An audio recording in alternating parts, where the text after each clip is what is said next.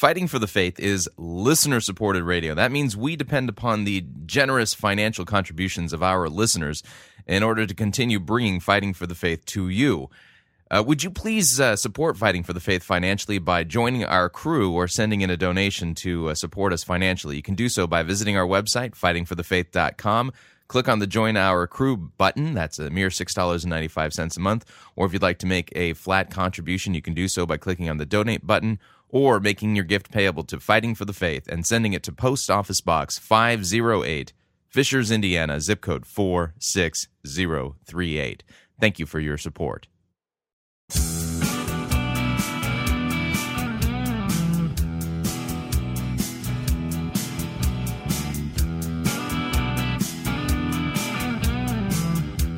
It's time for another edition of Fighting for the Faith. Monday, January 24th, 2011.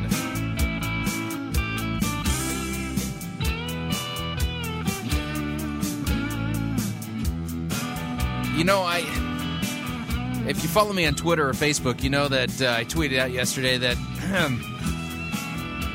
that my wife insisted that we root for the Pittsburgh Steelers. Not because she particularly likes the Steelers. In fact, she doesn't. It's because she wanted them to beat the Jets. Thank you for tuning in. You're listening to Fighting for the Faith. My name is Chris Roseborough. I am your servant in Jesus Christ, and this is a program that dishes up a daily dose of biblical discernment, the goal of which help you to think biblically, help you to think critically, and to compare what people are saying in the name of God to the Word of God. No shortage of crazy things being said out there. We cover them here. Try to have a little bit of fun along the way, but as one person who wrote a review of my radio program said, it is deadly serious fun. Yeah, I'm not sure exactly what that means, but yes, it's deadly serious fun. So weird that that's the combo, but yes, I'm not in some senses, this show is very comedic, but on the other hand, it's deadly serious because here's the deal. This crazy things that are being said out there in the name of God, there's a bunch of folks who are buying this stuff and don't see it for the tomfoolery, for the deception that it is. And so when we laugh at it, as a way of basically telling these people you're being duped, yes, and and not only that, think of it as inoculation against deception. Oh man, coming back to the opening here, I was never really into football. It was one of those things when I lived in Southern California. Football there was not really much worth it, and living in the Midwest, no, it's a big thing out here. But like I was saying, my wife, she insisted that we root for the Steelers because she was holding a grudge against the New York Jets, for knocking the Indianapolis Colts out of the playoffs. Well, now the Super Bowl is set. It's going to be the Green Bay Packers versus the Pittsburgh Steelers. And who am I? I don't care. The one thing if you were to, when I think about football in the United States of America, football is the ultimate theology of glory, if you would. When I look at football in the United States, I mean, there seems to be no bigger stage, no bigger glory, no big deal. I mean, if you want to see the America glorifying itself and rewarding its gladiators in a glorious way, then football, I don't think you can get much bigger than that. It's its own crazy religion all itself. I mean, I enjoy watching the games and all. They are entertaining, but I always feel horrible when you see somebody just get clobbered and they're lying in a wrecked heap on the in the middle of the field. Here in Indianapolis, we had Austin Collie. He's one of our receivers. I mean, he got 2-3 concussions this year. That guy needs to find a different career. You do one more thing like that, I mean, it's all over. But anyway, so now I feel, regarding rooting for the Steelers yesterday, I mean, my wife put as much into rooting for them yesterday as she did any Indianapolis game, and I feel dirty. I need to go take a shower or something. You're thinking, the game was yesterday, Chris. You haven't taken a shower? Yeah, let's not talk about my personal hygiene. Okay. I'm kidding. That was a joke. Anyway, all right. Let's talk about what we're going to talk about on today's program. Yeah, I got a lot of things I'm working on here.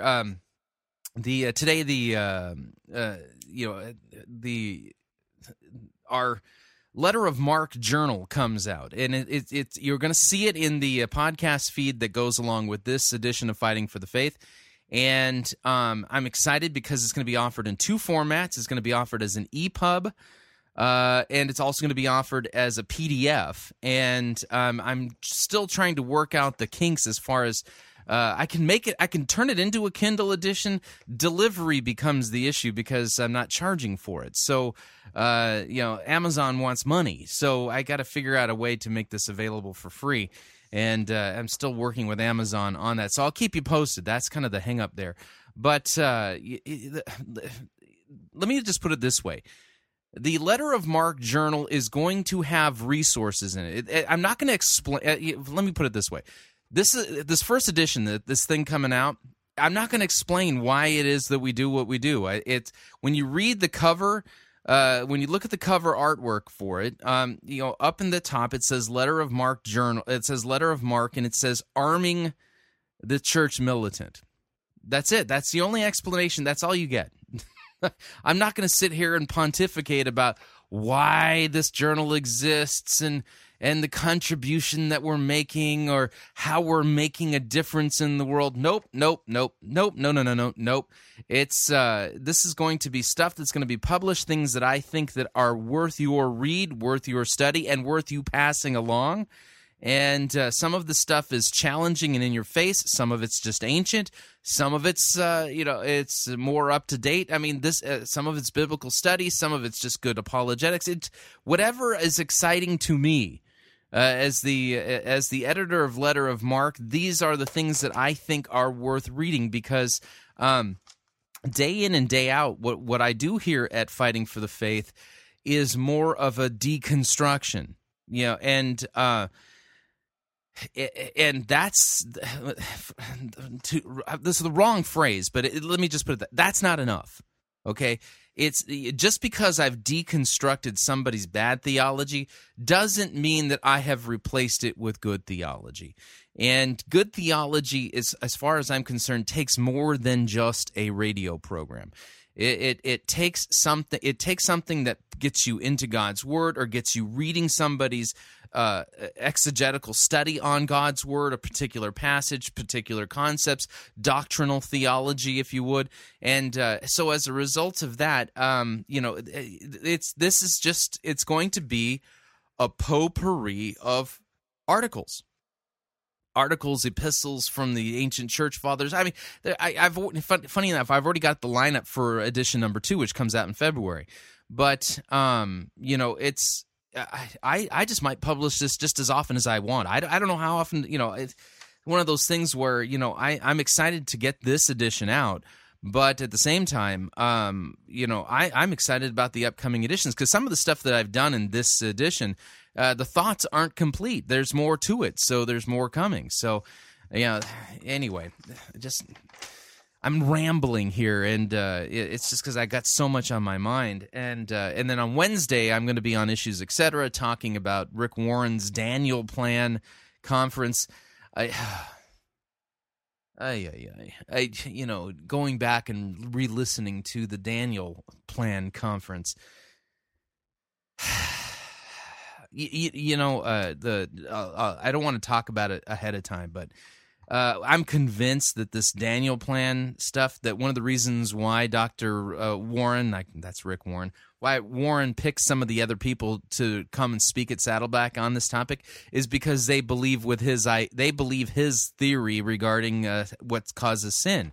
Last week I played audio from Rick Warren where Rick Warren basically said that sin is about basically the reason why you sin or you disobey God is because you're believing a lie. Behind every sin is a lie that you're believing, and so the way you overcome sin is by replacing those lies with the truth. And then once you know the truth, you won't act out on the lies anymore. It's like so apparently sin is only thought deep. Well, one of the things that happened in the Daniel Plan lectures was Dr. Amen basically talking about brain scans. And so Dr. Amen basically put out this idea that if you have a healthy brain, well, then you have better integrity. You have, and so, he showed the brain scans of a guy who cheats on his wife, or a Heidi Fleiss who was, she was a madam, I think. Didn't she own a boxer store too in Los Angeles? I remember she was in the news.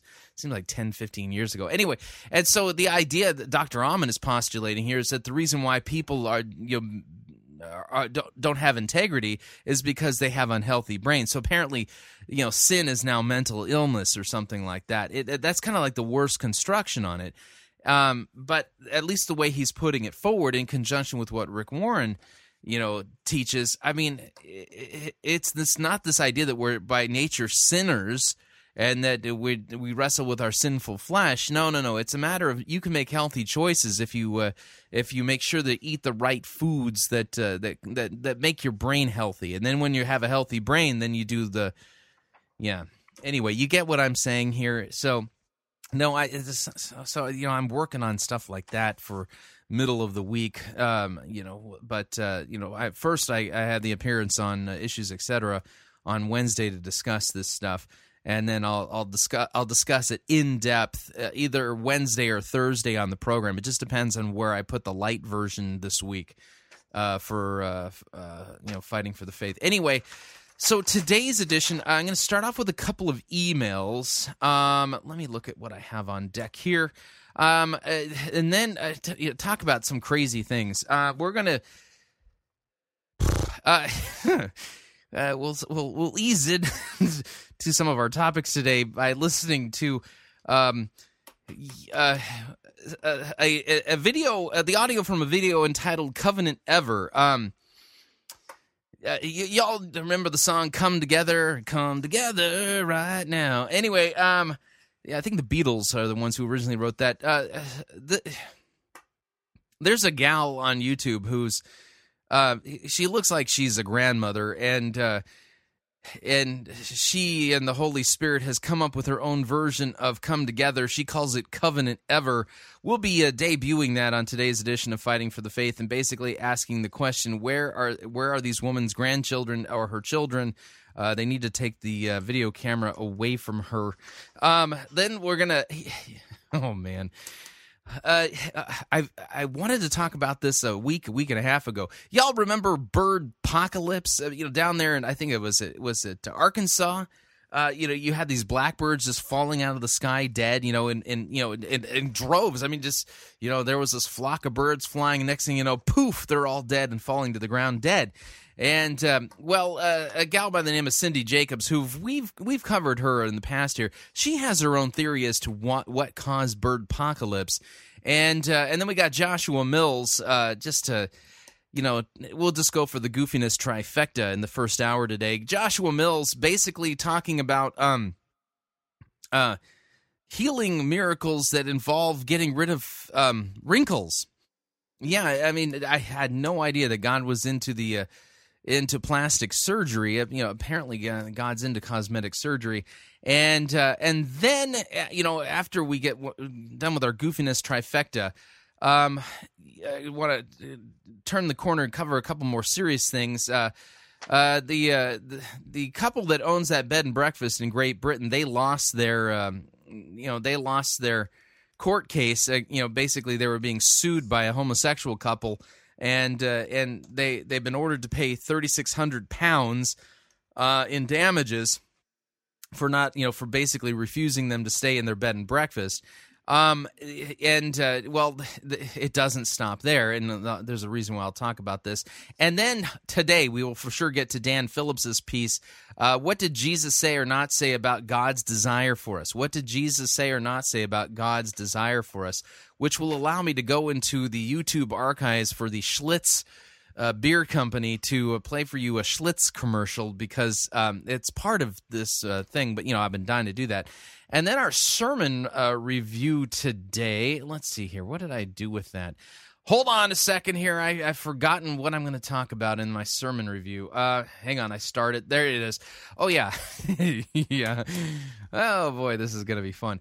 The name of the, by the way, the sermon series, the sermon is from Daybreak, Daybreak, and Pastor Wes Dupin, and the name of the sermon series is The Godfather.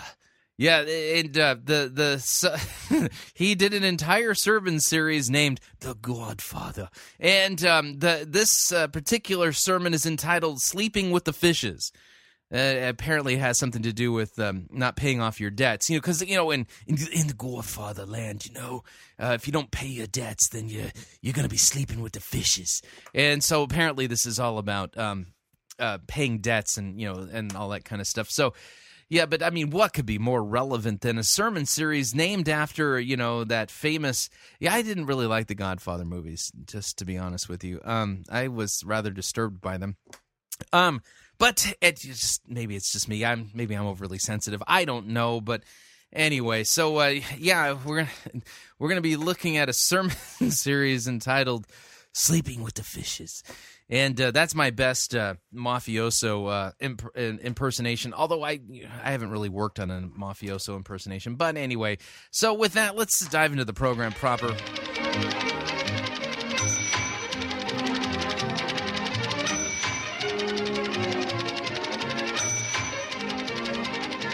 All right, I got an email from a person by the name of Kaare.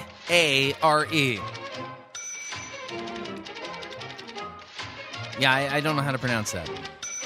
See, because I know Hebrew, I'm tempted to put like to call it Kar. That's anyway. And Car's from I'll just call him Car. It's from New Jersey. Anyway. Hi, Mr. Roseborough. I've listened to many of your podcasts and really appreciate hearing about the law and the gospel. I just wanted to comment on the Joel Osteen Stop and Smell the Roses sermon. Of course, I agree with your conclusion that the sermon was all law, i.e. Joel's law, diluted at that. But one thing that came to mind was the sheer brilliance of Joel's diluted law, the sheer brilliance of it. Now, this is an interesting point. Okay, so you're thinking that Joel Osteen's law was brilliant, okay, which may explain its or his popularity. By preaching a law that is accessible, i.e. one could conceivably be successful at slowing down to watch a sunset, to spend a bit more time with family, the people are able to not feel condemned, but to feel justified. I gotta tell you, this is actually, you're spot on here. It's a diluted form of the law that's achievable. It's something to make you, hey, I stopped and smelled the roses this week. I must be getting closer to God. God's got to be looking down from heaven going, oh, wow, look at that. Chris, he stopped and smelled the roses this week. See how well he's coming along in his obedience and sanctification. And then I could say, oh, yes, look at me. Look how holy I am because I stopped and smelled the roses. You have a great point there, Carr.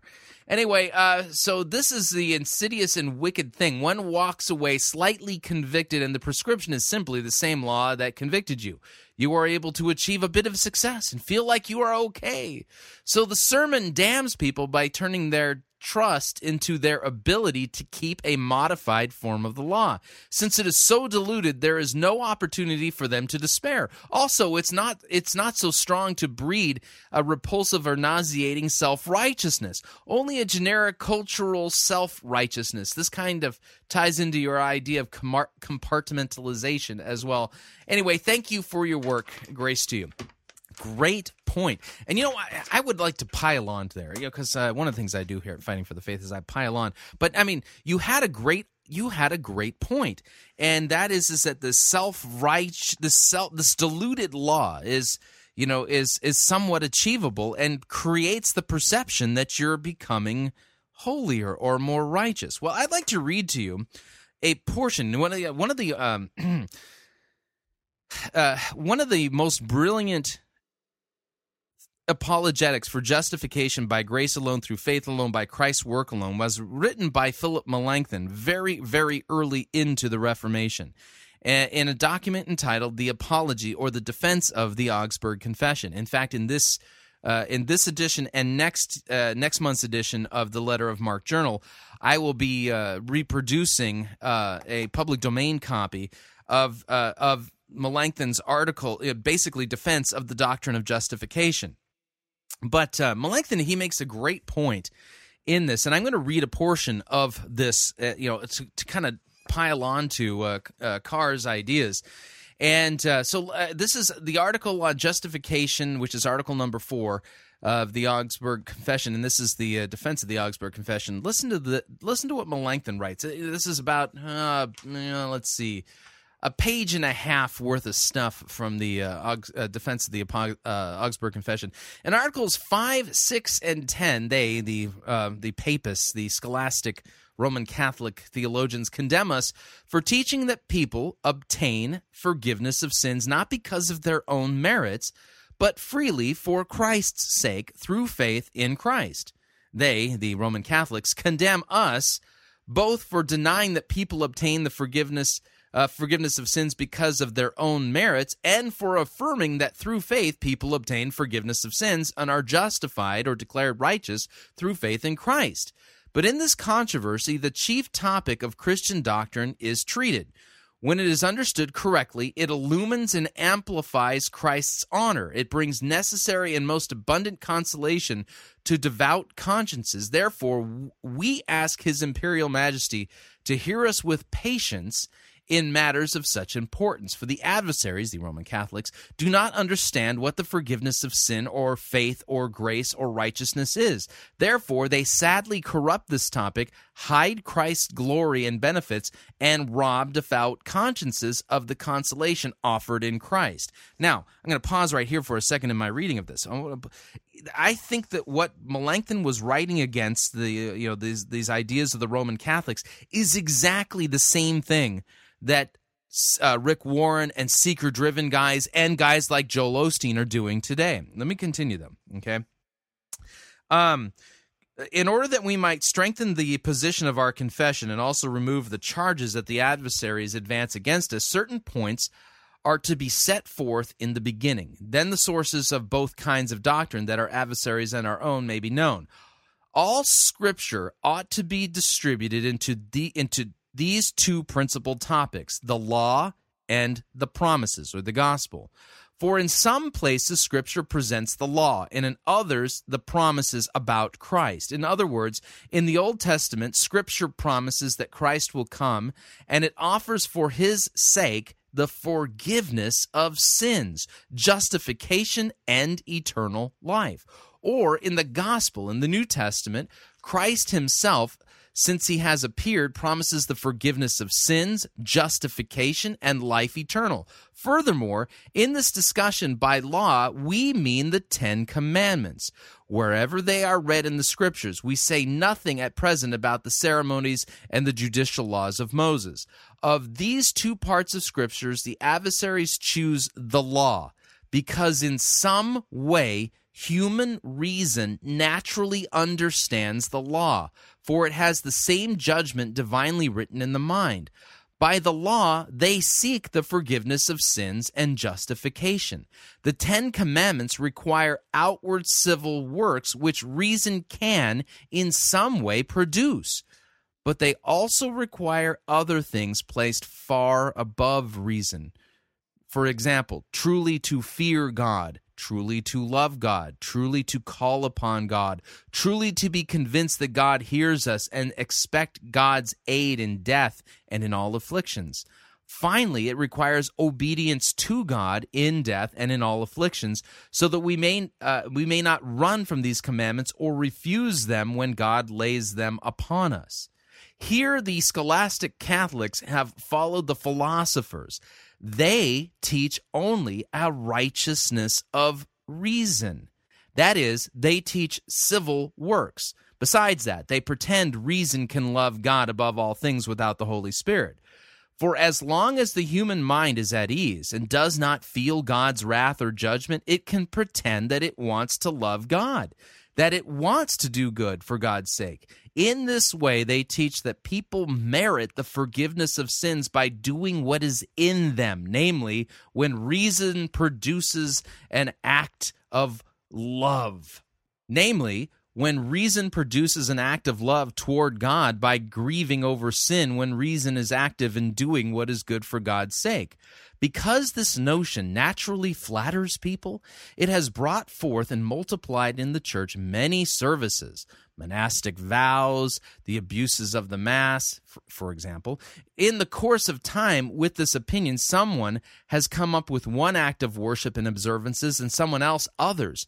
To nourish and increase confidence in such works, the scholastics have asserted that God must give grace to a person who does such works, not that he is forced to, but that God will not change.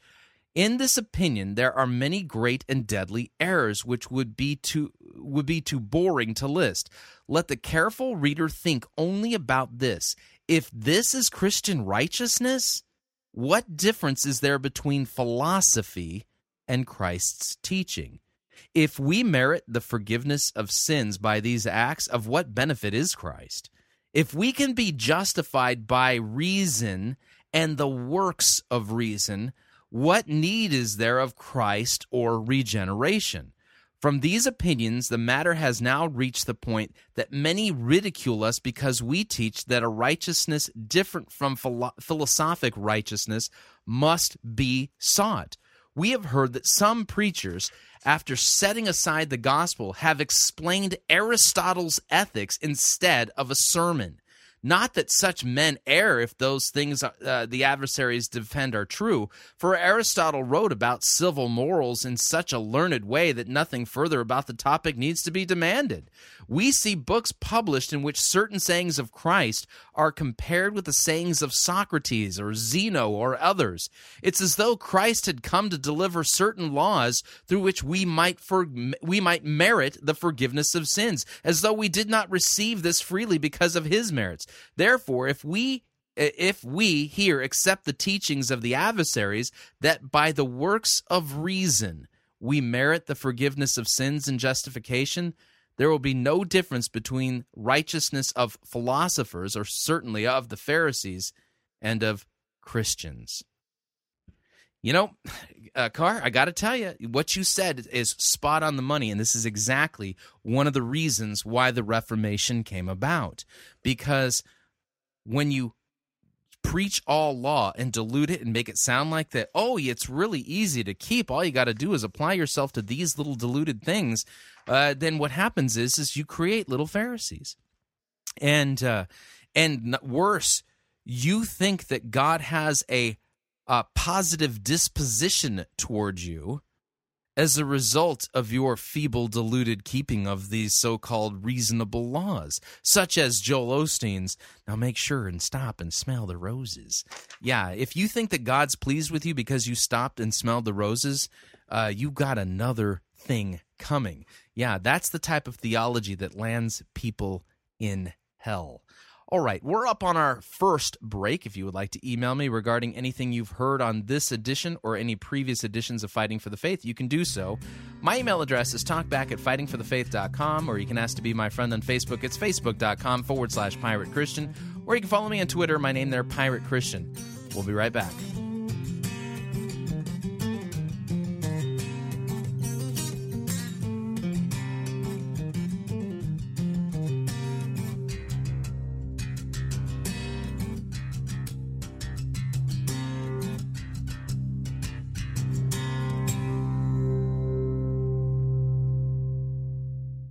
Unless your righteousness surpasses that of Rick Warren, you cannot be saved.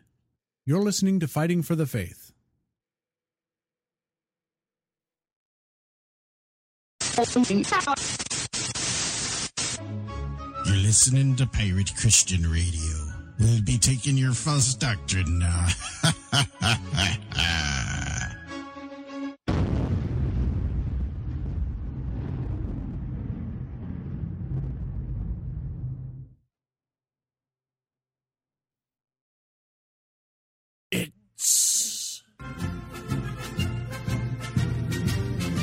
Monty Python's Flying Circus Church.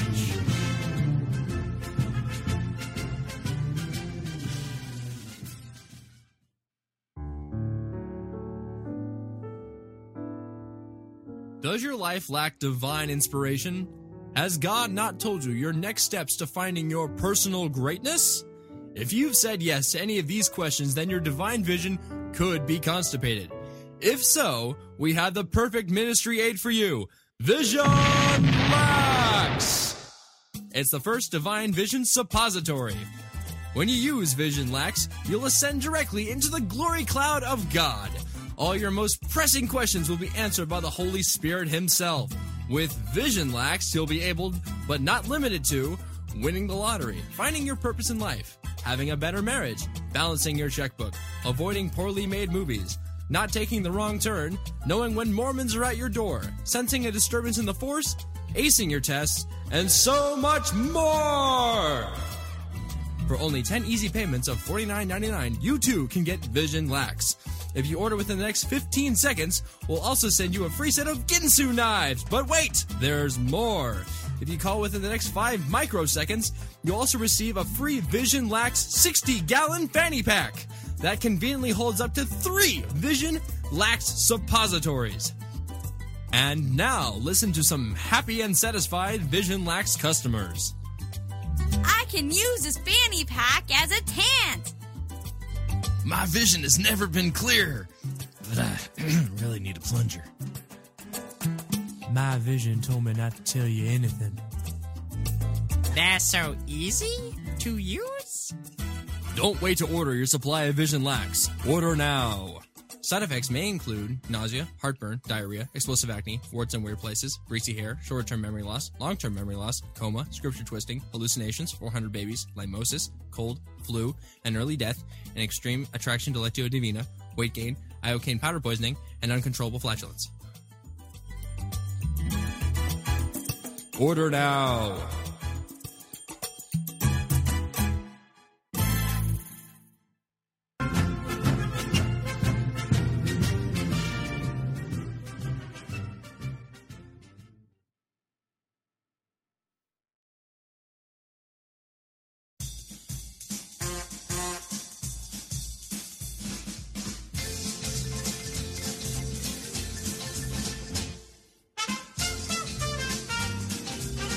Keep more of your money in your pocket. Hi, Chris Roseborough here. If you're planning to travel anytime in the near future, then don't pay more for airfare, hotel rooms, or rental cars than you need to. Longtime Pirate Christian Radio featured advertiser Cheap O Air can save you a Tijuana taxi load of money on all of your travel needs. Plus, Cheap O Air has a seasonal promotional code for all of our listeners that will save you an additional $10 off of Cheap O Air's already low prices. Visit piratechristianradio.com/cheap, write down the promo code, and then click on the banner, and then book your travel today. Again, that's piratechristianradio.com/cheap.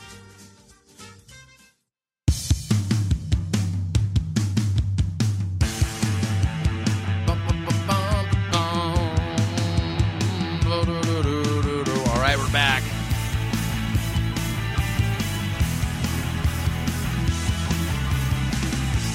Warning, keeping a diluted version of the law that your reason can adjust to is not what it means to obey God and to keep His law. Just a reminder, Fighting for the Faith is listener-supported radio. That means we depend upon you, your generous gifts, your financial contributions, you, in order to continue bringing Fighting for the Faith to you. You can partner with us financially by visiting our website, fightingforthefaith.com. When you get there, you'll see 2 friendly yellow buttons. One says Donate. The other says Join Our Crew. When you join our crew, you're signing up to automatically contribute $6.95 to the ongoing work and mission of Fighting for the Faith and Pirate Christian Radio. Of course, if you would like to specify the amount that you would like to contribute, you could do so by clicking on the Donate button, or you can make your gift payable to Fighting for the Faith and then send that to Post Office Box 508, Fishers, Indiana, zip code 46038. Okay, moving along here. I don't have I don't have a segue music for this because I don't think that this gal's going to be a regular on our program, but this is an example of when you should take the video camera away from grandma. Just, anyway, here's Covenant Ever.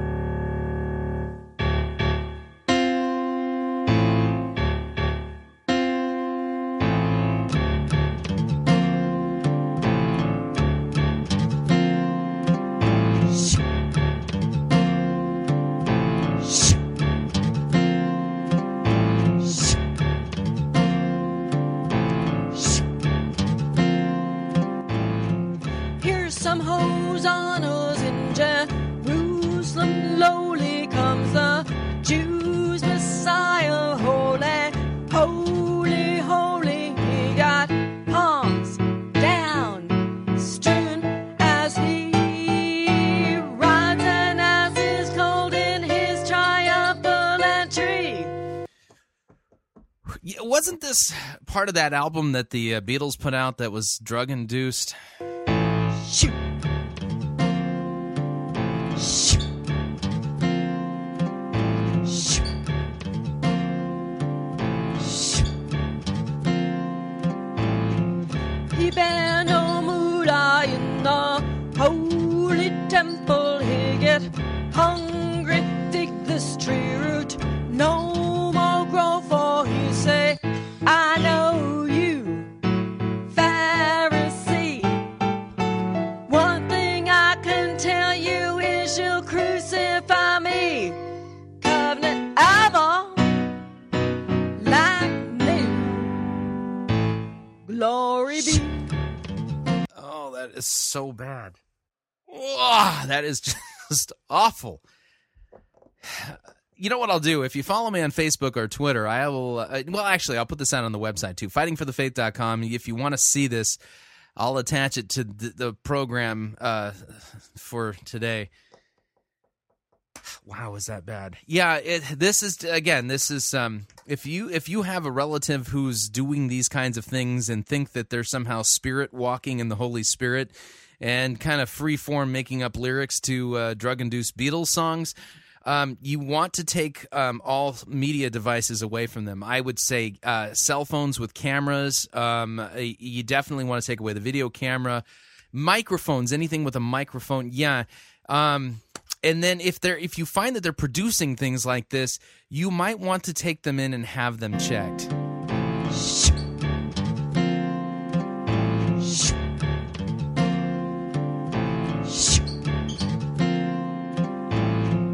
We tangle up, but he get all the sun loose from ya, and his fire by his final sacrifice defeat.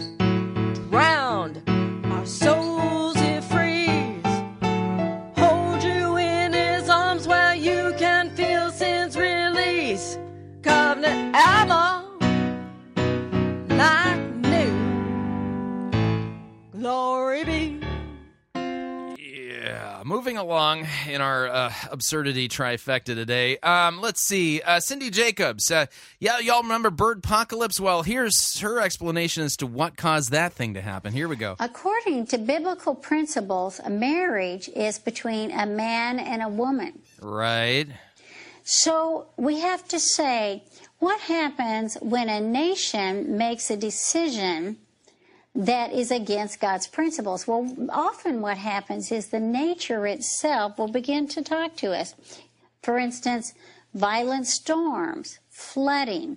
And, you know, there are actually some patterns that you can see where a nation will make a decision that is contrary to the principles of God, and after that, there is some kind of answer that God gives, being the God of creation, the God who created nature, but we don't always understand what he's saying.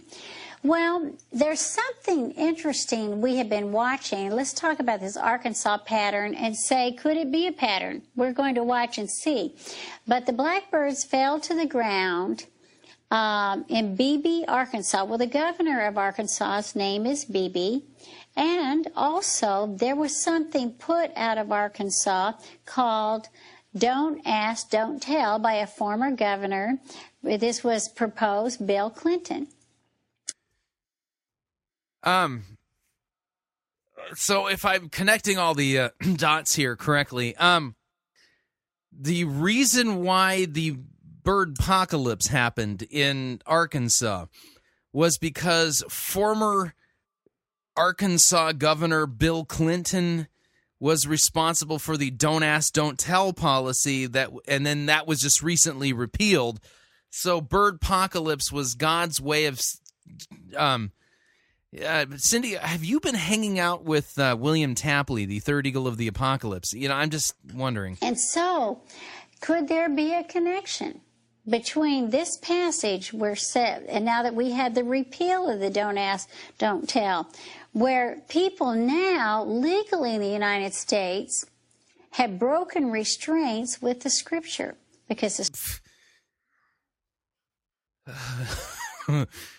Do you I just have to ask the logical question. Do you think for a second that prior to the repeal of Don't Ask, Don't Tell, that the United States of America was, just like ancient Israel, that we had a covenant with God and oh man. Scripture says in Romans 1 that homosexuality is not allowed. That's right. It could be because we have said it's okay for people who commit these kind of acts to be recognized. In our military, for the first time in our history, there is a potential that there is something that actually happened in the drum. Notice how she's hedging her bets. There's a potential that certainly kind of sort of maybe that just kind of sort of that there might maybe possibly be a connection that possibly the reason why the birds fell out of the sky dead in Arkansas may possibly kind of sort of maybe be that it had something kind of sort of to do with kind of sort of the Don't Ask, Don't Tell. Yeah. Land where 100,000 drumfish died, and also where these birds just fell out of the air. There we go.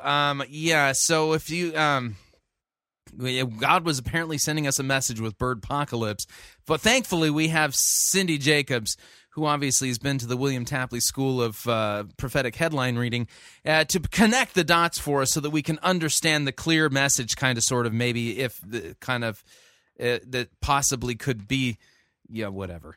Okay, and now for part 3 of our absurdity trifecta for the day.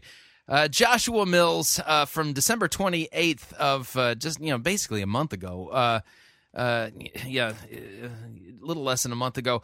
Apparently at the Blessed International event, claiming that people, are you looking for a wrinkle miracle? I mean, do you suffer from crow's feet? Do you have problems? Does it look like your face is, a road map? But when you look at Google Maps and then you look in the mirror, do you see no difference? Well, good news. Joshua Mills may be able to help you get a wrinkle miracle. Here we go. Tonight. And he's wanting to put his glory in it. Come on. The Bible says, that's good. Love covers all. And I see the love of God coming down upon marriages even right now, and bringing restoration, and bringing wholeness, and beginning to answer questions. Yeah, I just got a question. Wasn't Joshua Mills the guy that was talking about weight loss miracles? He was calling them out. He looks like he needs one of those. And beginning to solve difficulties. I see the presence of God's glory just coming and making all things new. New. Making all things new. Brand spanking new.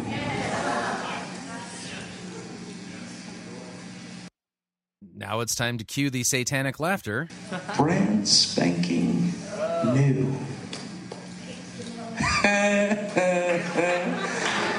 Wow, is that creepy? Brand spanking new. Just like a little baby, brand new. Fresh out of the oven, hallelujah. There are a lot of people in the audience who think that they're hearing something really cool from God, and yeah, they're not. Brand new. Some of you right now, tonight, you're receiving a touch in your body. Several years ago, I was in the south of France ministering in Montélimar, France. The Lord spoke to me a word, said, I'm removing wrinkles from people. Wow, so God the Holy Spirit told you in France that he was removing wrinkles from people. Wow, what an amazing God that is. He's just like a plastic surgeon without all the expensive bills. I spoke the word. I spoke it like this. I said, the Lord's removing wrinkles from people's faces. The problem with what I said, there was a woman here in the front row. She was an English lady, Canadian. She yelled out, she said, the wrinkles I got aren't on my face. Well, now that's embarrassing. The Lord used that to correct me. Blasphemy. Because the Lord said he was removing wrinkles. And I interpreted and said, the Lord's removing wrinkles. And I said, on people's faces. See how we can limit God?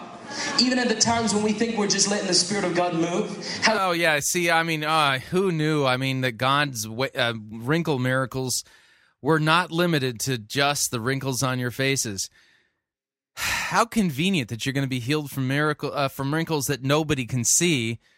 Oh, but except for you, of course. We can just so easily limit God with our words or our thinking or our mindsets or how we perceive something. God's wanting that we would take the box off. Now, that's some out-of-the-box thinking. I mean, wow, God wants us to know He's not in the box, and that if He's going to be throwing out wrinkle miracles, that He might do more than just cure you of facial wrinkles. Oh, wow, that's some out-of-the-box thinking there, Joshua. That we would take the limits off. The Lord corrected me through her, and I had to apologize, and I said, I stand corrected. The Lord is removing wrinkles. Wherever you got them, He's removing them. Hallelujah. You know, that's not hallelujah-able. Anyway, that was our absurdity trifecta for the day. Wow, is that bad? Okay, moving along here. From the Christian Institute website at www.christian.org.uk, homosexuals try to crush Christian bed and breakfast. Homosexual couples have besieged a Christian-run guest house with bookings for double rooms, seemingly in a bid to destroy the business. It follows last week's high-profile court ruling ordering Peter and Hazel Mary Bull to pay £3,600 in damages to a homosexual couple who sued because double rooms were restricted to married couples. Mrs. Bull, 66, has also received abusive and menacing phone calls, but she cannot ignore the phone because her 71-year-old husband has been critically ill and in the hospital. So apparently, it's not enough now that they have to pay damages. Now, at this point, you got menacing phone calls, basically homosexuals in a bid to basically destroy their business. And the reason why I bring this up, number one, you need to pray for them. Number two, you need to pray for the folks in the UK, but also that I've learned this firsthand. When you go out and you oppose the homosexual agenda, when the homosexuals hit back, they don't hit back with light punches. They go for the jugular. You know, I remember back right after Christmas. I mean, they hacked into Pirate Christian Radio's servers and took us off the air. Literally took us off the air for several hours. And wow, what a mess that was. So, when you go and they went after our advertisers too, and we lost a couple of them. So, pray for the Bull family. It doesn't look good for them. It looks like they're probably going to lose their bed and breakfast, and financially they're going to be ruined, and as a result of what's going on. But this is, I got to tell you, when you speak up against the homosexual agenda, even in the church of all places, and you dare to say what the scriptures teach about homosexuality, when the homosexuals come after you, they don't come after you, just to send a small message. They come after you to destroy you. And so pray for that couple out there. All right, moving along here. This requires me to pull up YouTube and get the Schlitz. Y'all remember can it even be called a beer? Anyway, when I was in college, and my roommates, and this is the funny thing, when I was in college, and I was going to University of California, Irvine, my first year, my roommates were total partiers, and I was still a very uptight Nazarene Christian, so I didn't do this. And I still, I'm not advocating it today at all. But I mean, anyway, over on the weekends, what they would do is that they basically would, get blitzed, and they were always looking for a cheap beer to do it with. Well, Schlitz seemed to be the standard favorite of poor college students when I was a kid. But anyway, I say all that because Dan Phillips from the Pyromaniacs blog, he has a post that he did a couple weeks ago entitled, "What Did Jesus Not Say About God's Desire for Us?" And so he makes an allusion to the old Schlitz commercials. And can you believe Schlitz is actually, they've put it back onto the market? How on earth is such a poor excuse for beer plan to compete in today's obviously going for the low end. Anyway, let me see here. So this begins with a Joel Osteen quote. Dan Phillips writes, says, "God wants you to have your best life right now." The perspective I'm reading into the phrase is that of the old Schlitz commercial.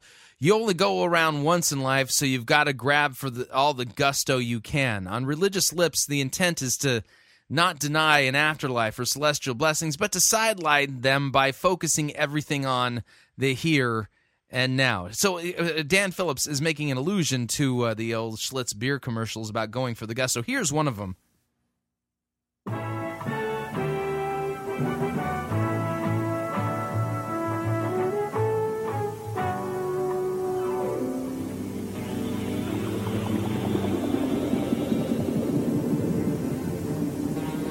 Treasure hunt isn't a kid's game when you're living and your life depends on it. Sharks don't play games.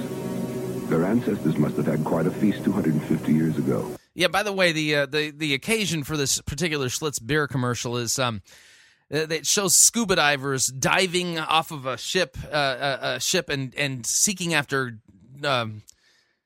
treasure, from sunken galleons, and it shows a shark. And I mean, talk about living the bold life here. Scuba diving for sunken treasure. Wow, I connect that and Schlitz, never. When a hurricane sank a fleet of Spanish galleons, along with $14 million in gold doubloons and pieces of 8. If you're lucky, you find some of it. If you're even luckier, you live to tell about it. And man, that's when you know what life really is. You only go around once. And you gotta grab for all the gusto you can, even in the beer you drink. Why settle for less? When you're out of Schlitz, you're out of beer. When you're out of Schlitz, you're out of beer. It's not a beer. I don't know what that is, but it's not a beer. Anyway, the point so what Dan Phillips is saying here in this article is that the God wants you to have your best life now is kind of the same message that the old Schlitz beer commercials used to have, and that is you only go around once in life, so you've got to grab for all the gusto you can. Now, on religious lips, the intent is to not deny an afterlife or celestial blessings, but just to sideline those things by focusing everything on the here and the now. Your best life now means good health, good loving, good money, good house, good goodies, good success in my endeavors. It means success and prosperity on my terms, here and now. Does Jesus say that's God's priority for us? It has to stand as a singular perversity that this meaning is extracted from John 10:10, part B. I came that they might have life and have it abundantly. That someone could read this verse and immediately connect life with material prosperity or success in pursuing my goals is very revealing and not in a good way. Is this what God sees when he looks down on mankind? Ah, me, if only they had more things. If only they had their way more often. If only they were more free of all the suffering and trial. Is that what God thinks? Now here comes the thing about Christianity that too many don't seem to get. We needn't and mustn't guess. God has already told us what he thinks when he looks at us. Psalm 53 says, God looks down from heaven on the children of man to see if there are any who understand, who seek after God. They have all fallen away together and have become corrupt. There is no one who does good, not even one. So God primarily sees and assesses the human condition in relationship to himself. Are men primarily related to him is the question he asks. No is the answer. This makes perfect sense with what Jesus says in so many words. When asked to single out the most important thing in life, the form of the question as posed was, which is the greatest commandment in the law? But as we know from Jesus' well-known and well-understood worldview, the commandments of the law were revelations of the mind and the will of God. Therefore, to single out the most important of these was to single out what was foremost to God, and therefore what is foremost in the universe. How did Jesus reply? Quote, "You shall love the Lord your God with all your heart, with all your soul, with all your mind." This is the great and first commandment, and the second is like it. You shall love your neighbor as yourself. On these two commandments depend all the law and the prophets.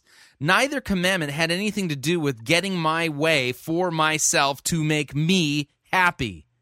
Neither sends me back plummeting into the trackless vortex of my passions and cravings and demands. No, the commands send me out of myself in outward seeking love, first to God himself, and then to the image of God in my neighbor.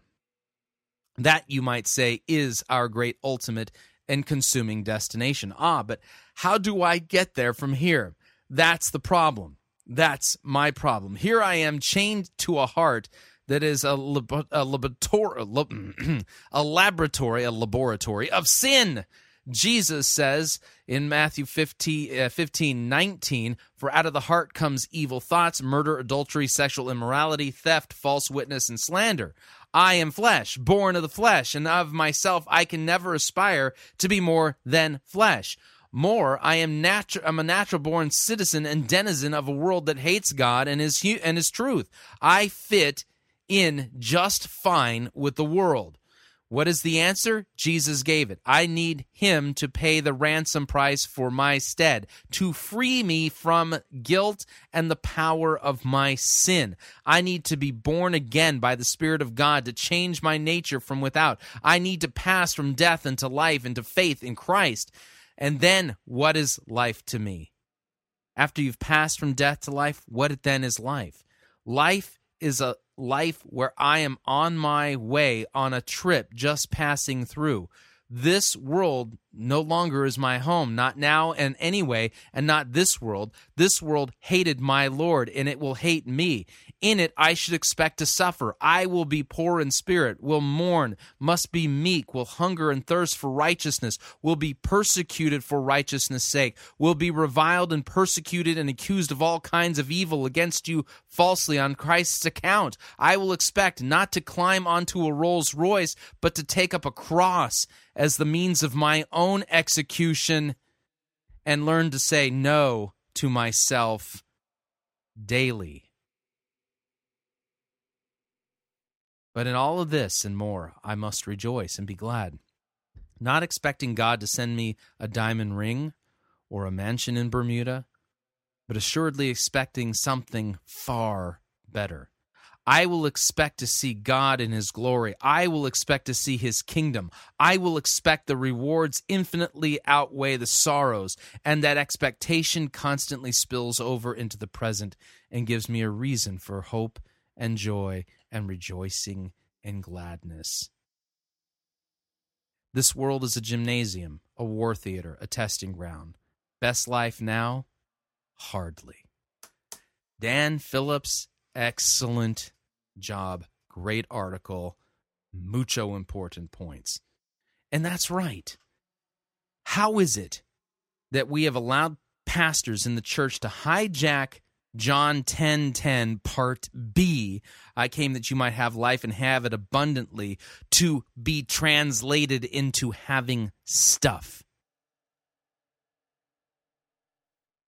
That's not the abundant life. That's just more idolatry and selfishness. Christ came to set us free from sin. Through the gospel, through the forgiveness of sins won by Christ, through repentance and the forgiveness of sins, the proclamation of the gospel, Christ in him crucified and raised again on the third day for our justification, our sinful flesh is mortified. And rather than being bent in on ourselves, God, the Holy Spirit, begins to produce repentant fruit in our life, where we turn away from ourselves and turn towards our neighbor and towards God in love. This is what happens to Christians in their regenerate nature. When you pervert Christianity and the words of Jesus that I came to have life and have it, that you might have life and life in abundant, to turn it into possessions and wealth and health and more loving and all that kind of stuff, that is a purely self-focused, narcissistic twisting of God's word, and that's not what Jesus meant. In fact, that's not Christianity. That is far, far closer to what's taught in the Satanic Bible, written by Anton LaVey. Don't believe me? Pick up a copy. Go to the library. Read it. It's all about me. All right, we're up on our second break. If you'd like to email me regarding anything you've heard on this edition or any previous editions of Fighting for the Faith, you can do so. My email address, talkback@fightingforthefaith.com, or you can ask to be my friend on Facebook. It's facebook.com/Pirate Christian, or you can follow me on Twitter. My name there, Pirate Christian. We'll be right back.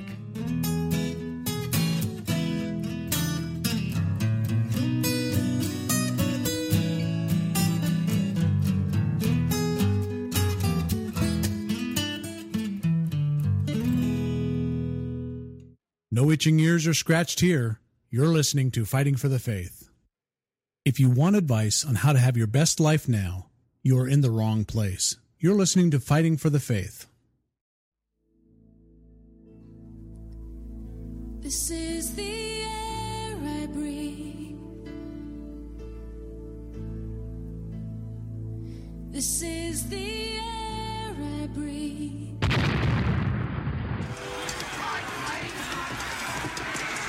I've had enough of the sissy, pansy, cannon fodder written music you have the audacity to call worship.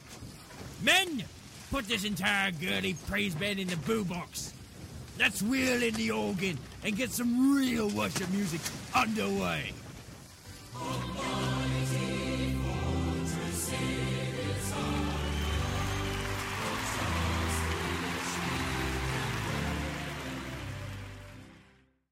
Ye be listening to Pirate Christian Radio.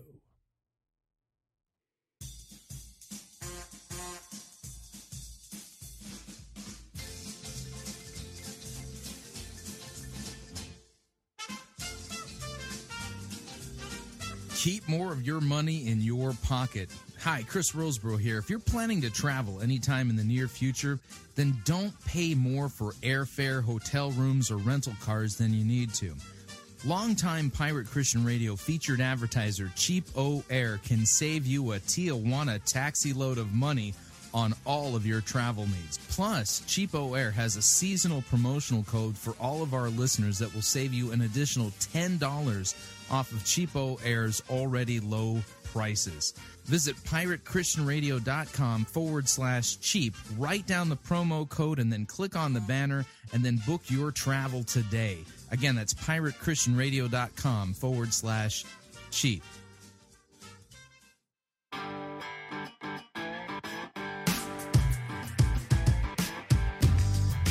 All right, we're back.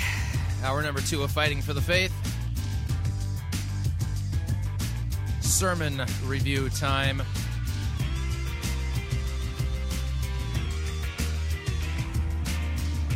I mean, seriously, we're doing a sermon from the basically a sermon series from the Godfather.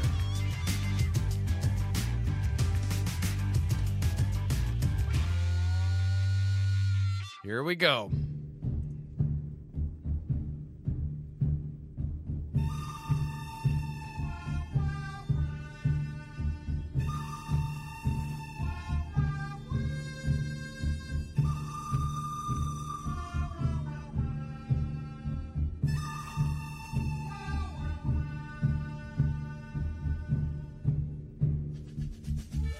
The good, the bad, the ugly. We review it all here at Fighting for the Faith. We're an equal opportunity sermon reviewing service.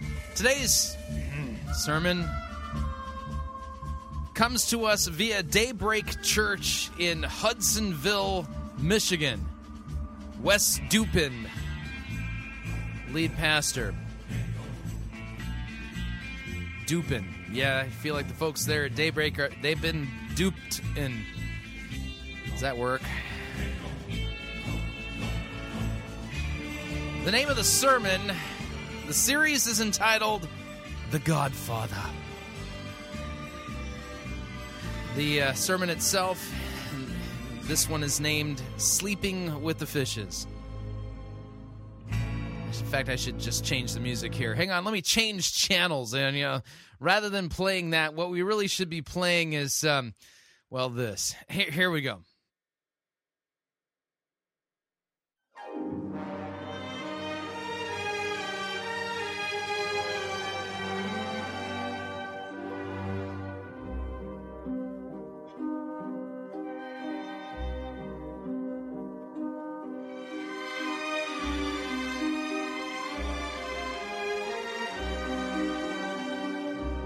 I told you not to get in debt to the credit card companies. Now I'm going to have to do something I don't really want to do. See, you listen up here. Jesus doesn't want you being in debt to no credit card companies, because then you can't tithe. You listening to me?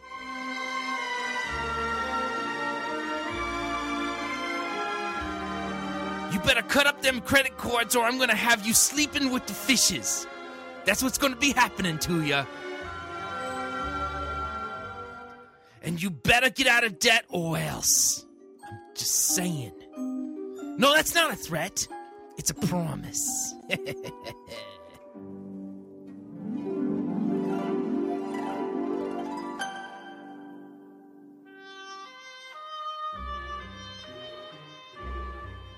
I just want the best for you.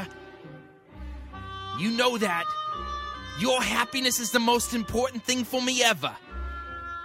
So you need to get out of debt, or else you'll be sleeping with the fishes. Sorry, I don't know where that came from. Anyway, so without any further ado, here is The Godfather, Sleeping with the Fishes, from Daybreak in Hudsonville, Michigan.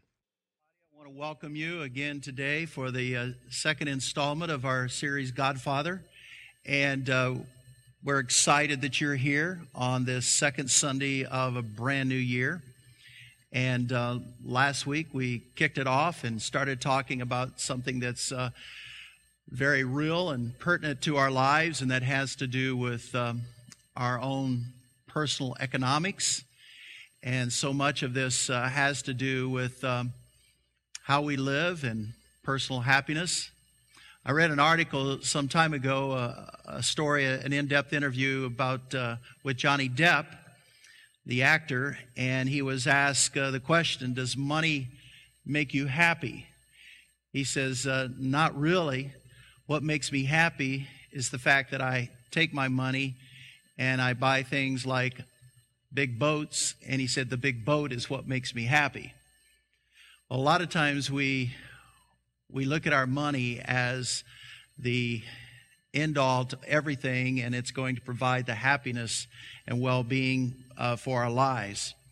And we're going to get in more into that a little bit later here today. Today I want us to look at 6 danger signs of entering what I call the debt trap. The debt trap. That's when you be sleeping with the fishes. Listen carefully to what he's going to be. Just ask yourself this question. Do I need a crucified and risen Savior for this? Could I learn this someplace else other than church? Why is he taking an entire sermon time to teach these so-called principles and not really actually teaching us what the Bible says? And is this law or is it all gospel? And then here's the other question. If you're not in debt, are you really, really more like Jesus? Are you more obedient to God? Yeah, is that the sign? Debt trap. And so before we get started, let's just pause for a moment of prayer. Dear God, we thank you today for your blessings. We thank you for what you have allowed us to have. We know it all comes from you. The fact that you give us life, you give us the air that we breathe, the water that we drink, the food that we eat. You cause our heart to beat. You cause our brains to work. And Lord, we recognize that. And today, I ask that you would take this simple message and speak to every person here today, regardless of where they are on the economic spectrum. We pray these things in your name. Amen and amen. You say, well, Wes, what is the debt trap? Not death, but debt trap. It's not over. You may feel a sense of hopelessness, and you may feel like there is absolutely no way out. I am so mired down in debt, there is absolutely no way. Well, what is it? Well, it's a trap because it enslaves you. It enslaves you. And when you get into debt, you lose your freedom. Now, it's kind of like this mouse right here that I have, and he's experiencing real freedom until he goes for this cheese. I was afraid he was going to do that. He escaped, by the way. This mouse here ordinarily would be caught in that trap. And that's really what happens to a lot of us. Now, some of us, we escape the trap, but we've been damaged. We're hurt.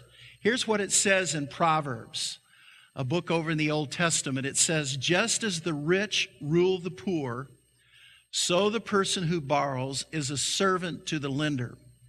Anytime you take out a loan, anytime you go into debt to someone, to a company, to an individual, to a party of people, you really become a slave, kind of like this mouse right here.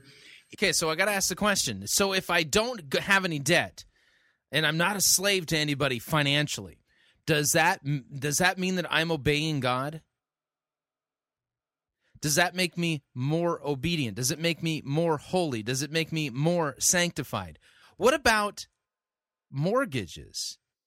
I mean, if you're at a 30-year mortgage, is that somehow, does that mean that you aren't holy, that you're not sanctified, that you're disobeying God? By the way, if you want to really understand the book of Proverbs, you are not correctly interpreting it or understanding it. If you're understanding it in the light of, here are the things that I need to apply to my life so that I can be more obedient. And by doing them, then I'm more obedient, and then therefore God looks down and goes, oh, you're more obedient, so I'm going to bless you. You know, Proverbs begins with a statement, very early on that says, the fear of the Lord is the beginning of wisdom. In other words, you can take that passage, and I think a perfect cross-reference for it is Hebrews 11:6. Without faith, it's impossible to please God. So fear of the Lord and faith, I think, we're dealing with very similar concepts here.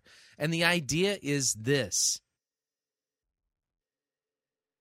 The message that Jesus calls the church to proclaim is repentance and the forgiveness of sins. Repentance and the forgiveness of sins. And the forgiveness of sins are given freely by God's grace on account of Christ. And through repentance and the forgiveness of sins, the work of the Holy Spirit that regenerates us, God brings us to our knees in despair of our own self-righteousness, our own ability to please God, brings us to the point of realizing that we are spiritually destitute, or as Jesus says, blessed are the poor in spirit, the person who has nothing to offer God, but can only cry out, God, have mercy on me, I'm a sinner. That's the fear of the Lord. That's faith. And without faith, it's impossible to please God. So when somebody preaches stark, naked works righteousness, apply this biblical principle. Look at this proverb and apply this to your life. But isn't preaching that through repentance and faith in Christ? Not as a fruit of faith or a fruit of repentance. They're preaching the law and basically wrongly teaching in such a way that you think that you're obedient purely because you've applied said principle.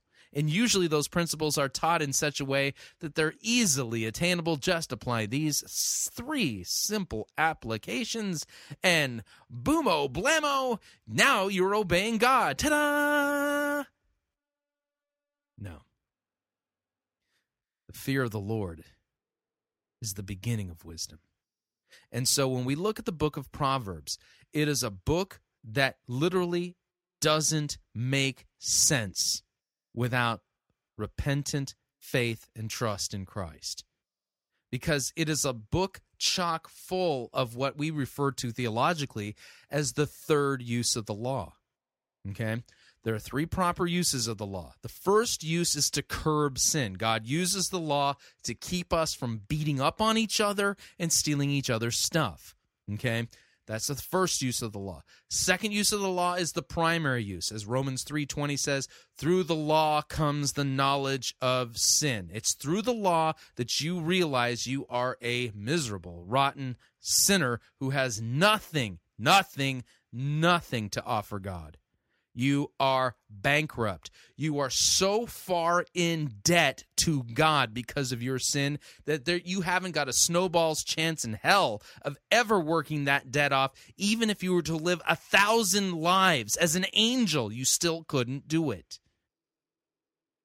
So that debt is paid for you by the shed blood of Christ. So the second use of the law is the primary use. That's the one that shows you have nothing. It drives you to your knees. And the third use is a use only for Christians. And it is never to be used or preached in such a way that it is apart from or divorced from repentant faith in Christ. It is never to be divorced from the cross. It's always preached in the shadow of the cross under the guise of take up your cross daily and follow me. And it shows us, the third use of the law shows us what a good work is. It shows us what does it mean to walk out love of God and love of neighbor. That's what it does. Okay, third use of the law is that.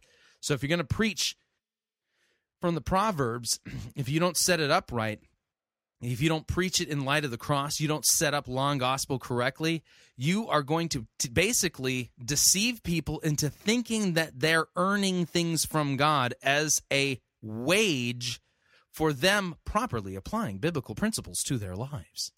Inside this trap, you become a slave. And by the way, he has a big mousetrap prop. You feel that, and you feel indebted to this person. It seems like I get an offer almost every week. In fact, sometimes there's 2 or 3 a week of offers that I get from companies offering me credit cards.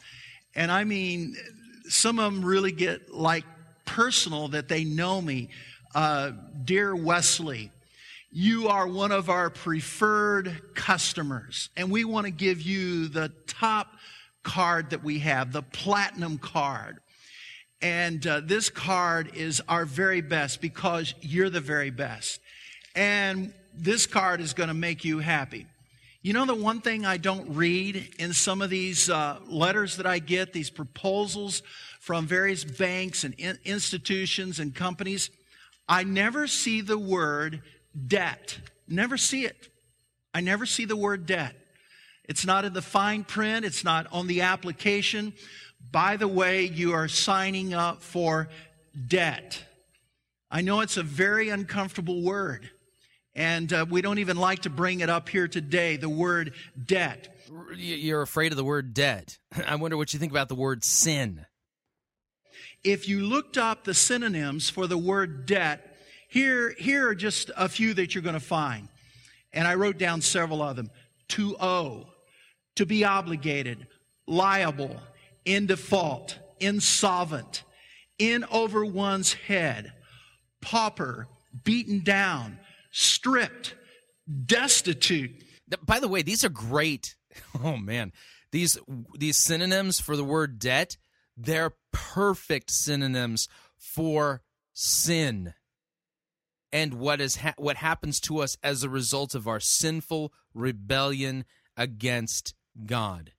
As a result of it, we have racked up to high heaven this huge, unpayable debt to God that we cannot pay through our good works. We can't. It's impossible. And let me point out a couple of verses or a couple of passages that I think that really bear this out. One kind of backhanded and the other really far more comforting.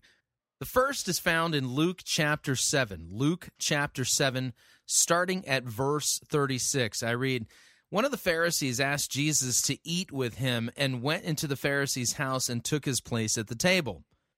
And behold, a woman of the city who was a sinner," read into it what you want, "who was a sinner, when she learned that he was reclining at the table in the Pharisee's house, brought an alabaster flask of ointment, and standing behind him at his feet, weeping, she began to wet his feet with her tears and wiped them with the hair of her head, and kissed his feet and anointed them with ointment." Now, do you think the law had done its work on this woman? Are you seeing the fruit of repentance and contrition, sorrow for sins, and a complete awareness of her own unrighteousness? Yeah, you are. Now, when the Pharisee who had invited him saw this, he said to himself, "If this man were a prophet, he would have known what sort of woman this is who's touching him, for she is a sinner." Notice the language. She is a sinner. Apparently, the Pharisee isn't. Jesus, by the way, I think that's kind of interesting. It doesn't say that she's a prostitute. It never says it. It just says that she's a sinner. Now, it'd be one thing if it said that she's a prostitute. But no, the Pharisee's saying in his mind, she's a sinner. Apparently in a different category than he is. At least the Pharisee thinks that he's being obedient to God, that he's keeping God's law, that he's really pulling it off, so he's not in the category of sinner, right? Jesus said to him, "Simon, I have something to say to you." And he answered, "Well, say it, teacher." Now, a certain moneylender had 2 debtors. One owed 500 denarii, the other 50. When neither could pay, he canceled the debt of both. Let me read that statement again. When neither could pay, one owed 500 denarii, the other owed only 50, a tenth of what the other one owed, right? Neither of them could pay. No imagination is necessary to interpret what this parable is what's going on here.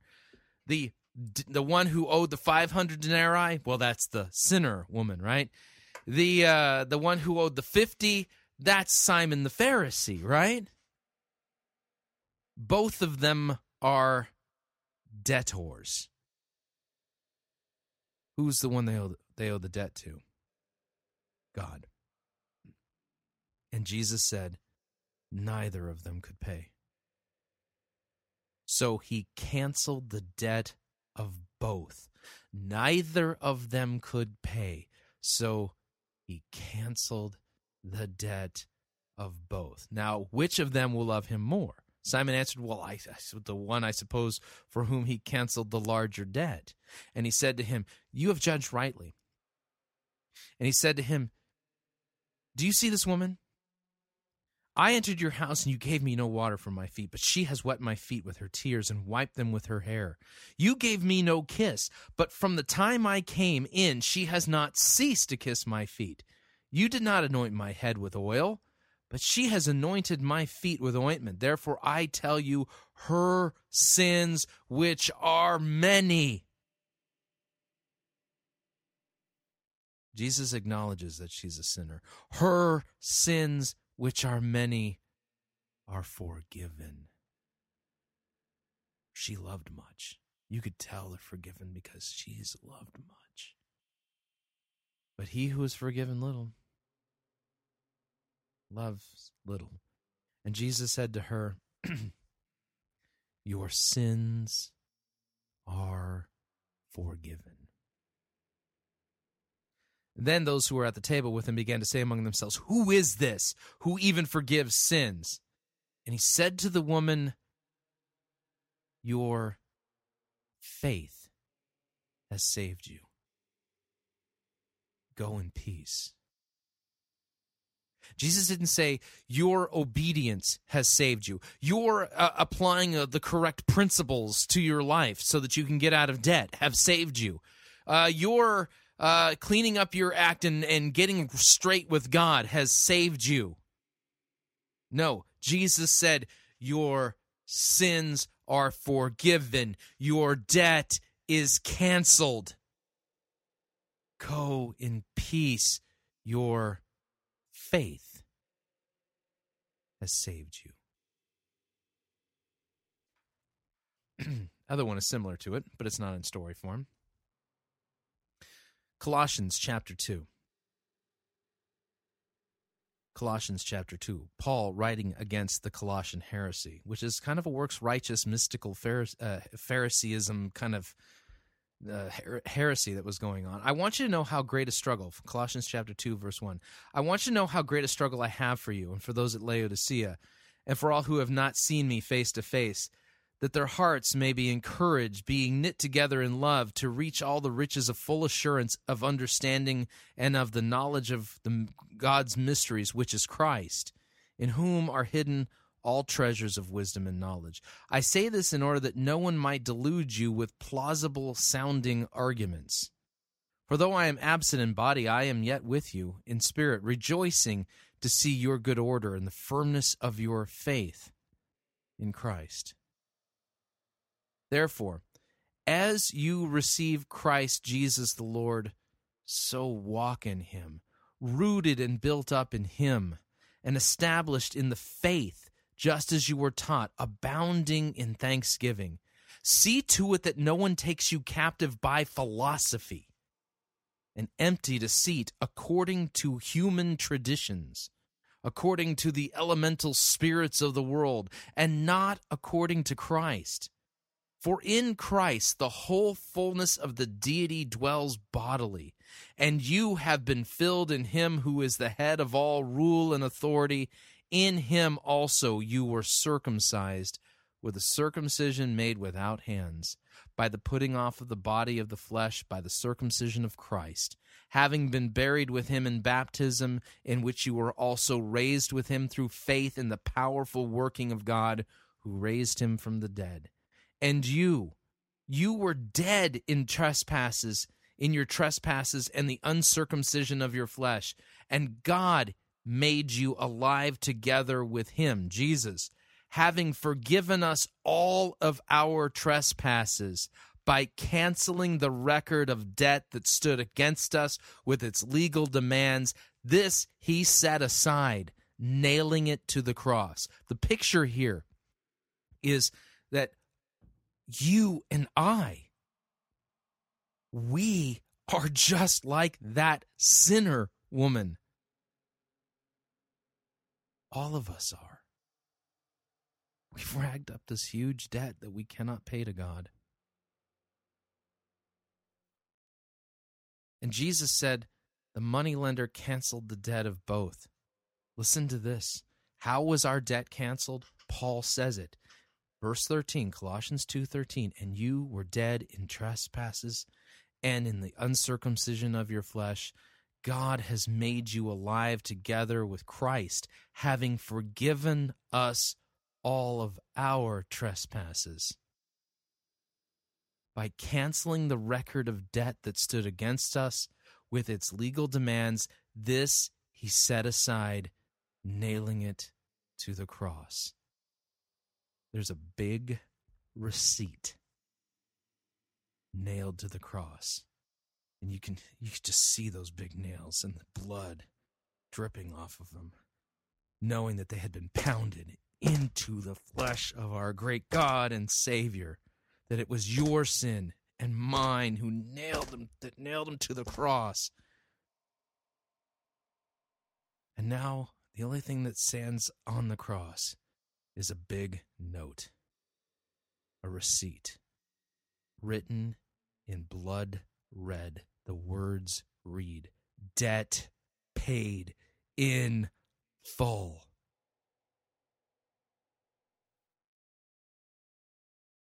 Who would you rather be? Simon the Pharisee? Or that sinner woman, whom Jesus said to her, and he says to all who are brought to their knees and realizing they cannot pay their debt to God. They have nothing. They don't even have a slug nickel that they can offer God. A debt so huge you can't even begin to pay it. And the debt has been paid in full. And Jesus says to you, just like he said to that sinner woman, go in peace. Your sins are forgiven. Your faith has saved you.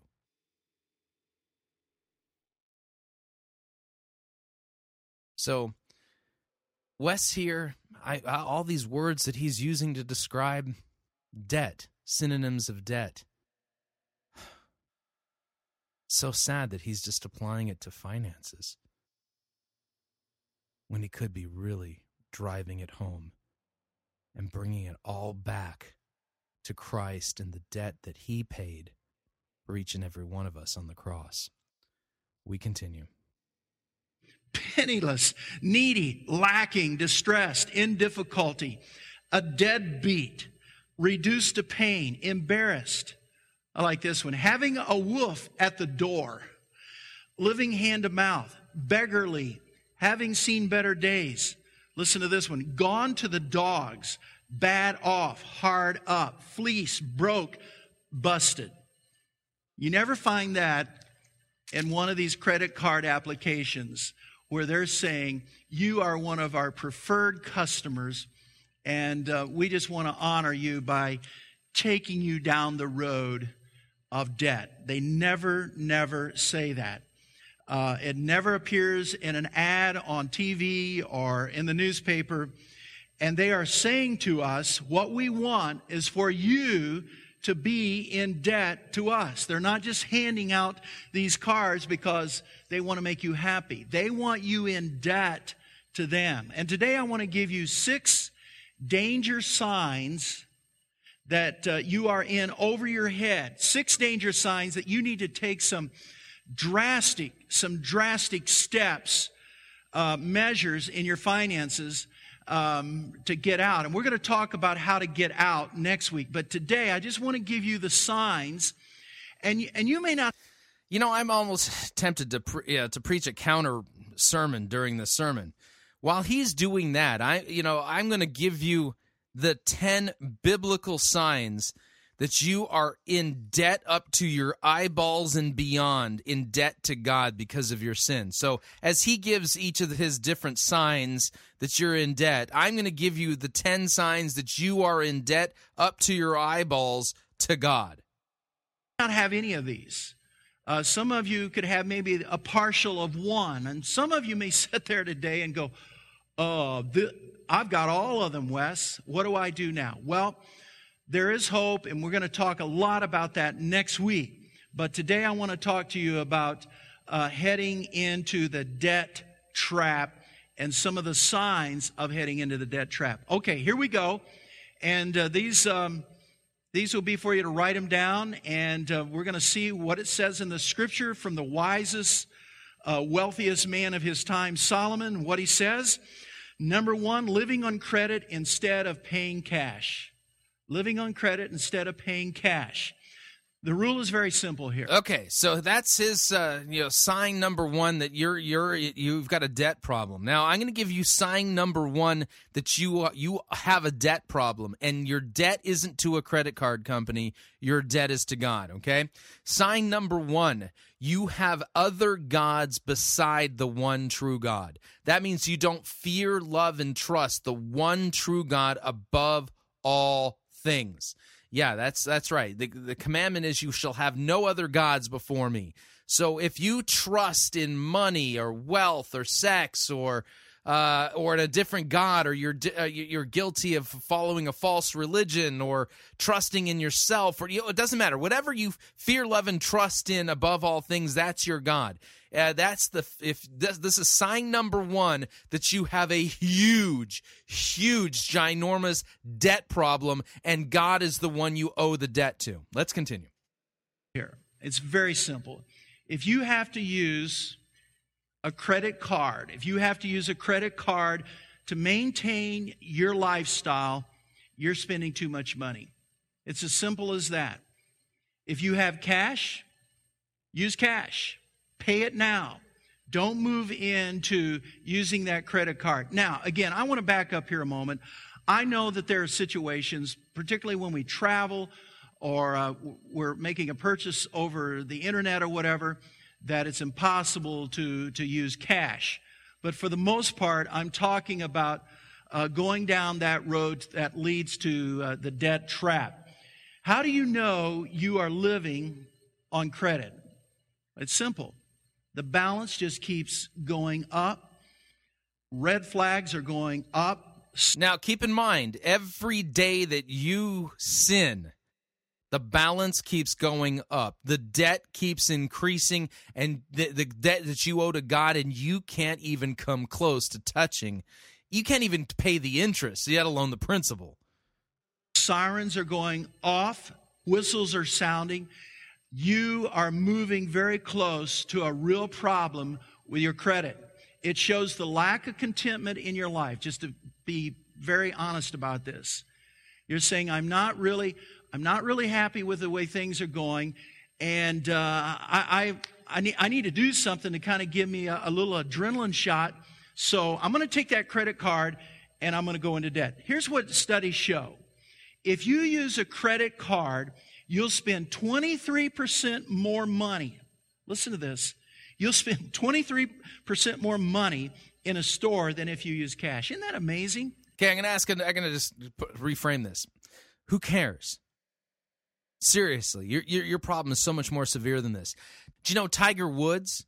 Yeah, he's a bazillionaire. Yeah, he doesn't have any credit card debt.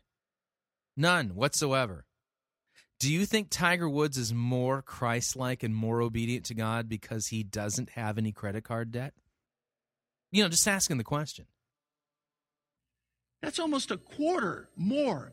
Instead of spending $100 with cash, what you'll end up doing if you use the credit card, you'll go to almost $125. You say, well, why? Because it's easy. It's very easy. It's like Monopoly money. It's like little, it doesn't hurt. It's like play money.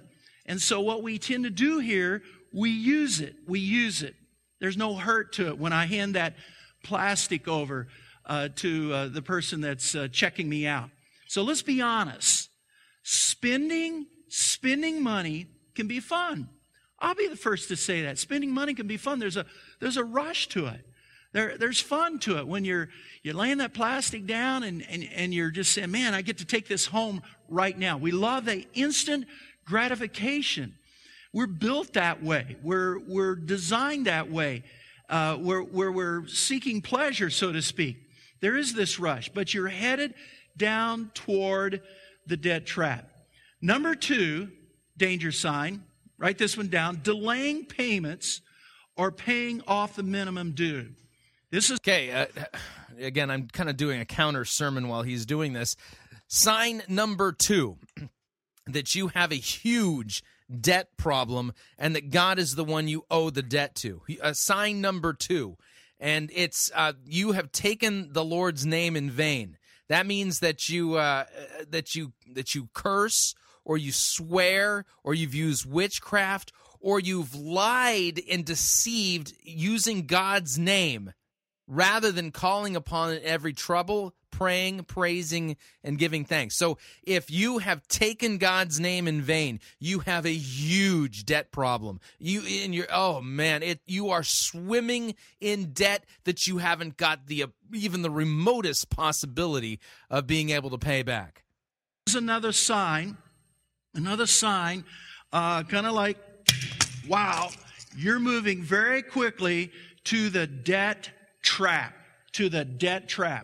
If you're missing payments, that's a huge sign you're in the debt trap. I remember early in our marriage, Claudia and I had 2 or 3 credit cards, and we started putting too many items on our credit card, and pretty soon they had built up to such a level that we were just paying the minimum due. And again, when you do the arithmetic here, it's almost impossible. It takes years sometimes to pay a credit card off just paying the minimum due. So be very, very careful here. In fact, if you're doing any of the following, I'll just give you a few things. Making payments late, not good. Making minimum payments on your credit card, not good. Now, do you notice that I could get this just from a good financial planner? But the one thing a good financial planner is not going to be able to give me, Christ and Him crucified for my sins. Sound biblical doctrine.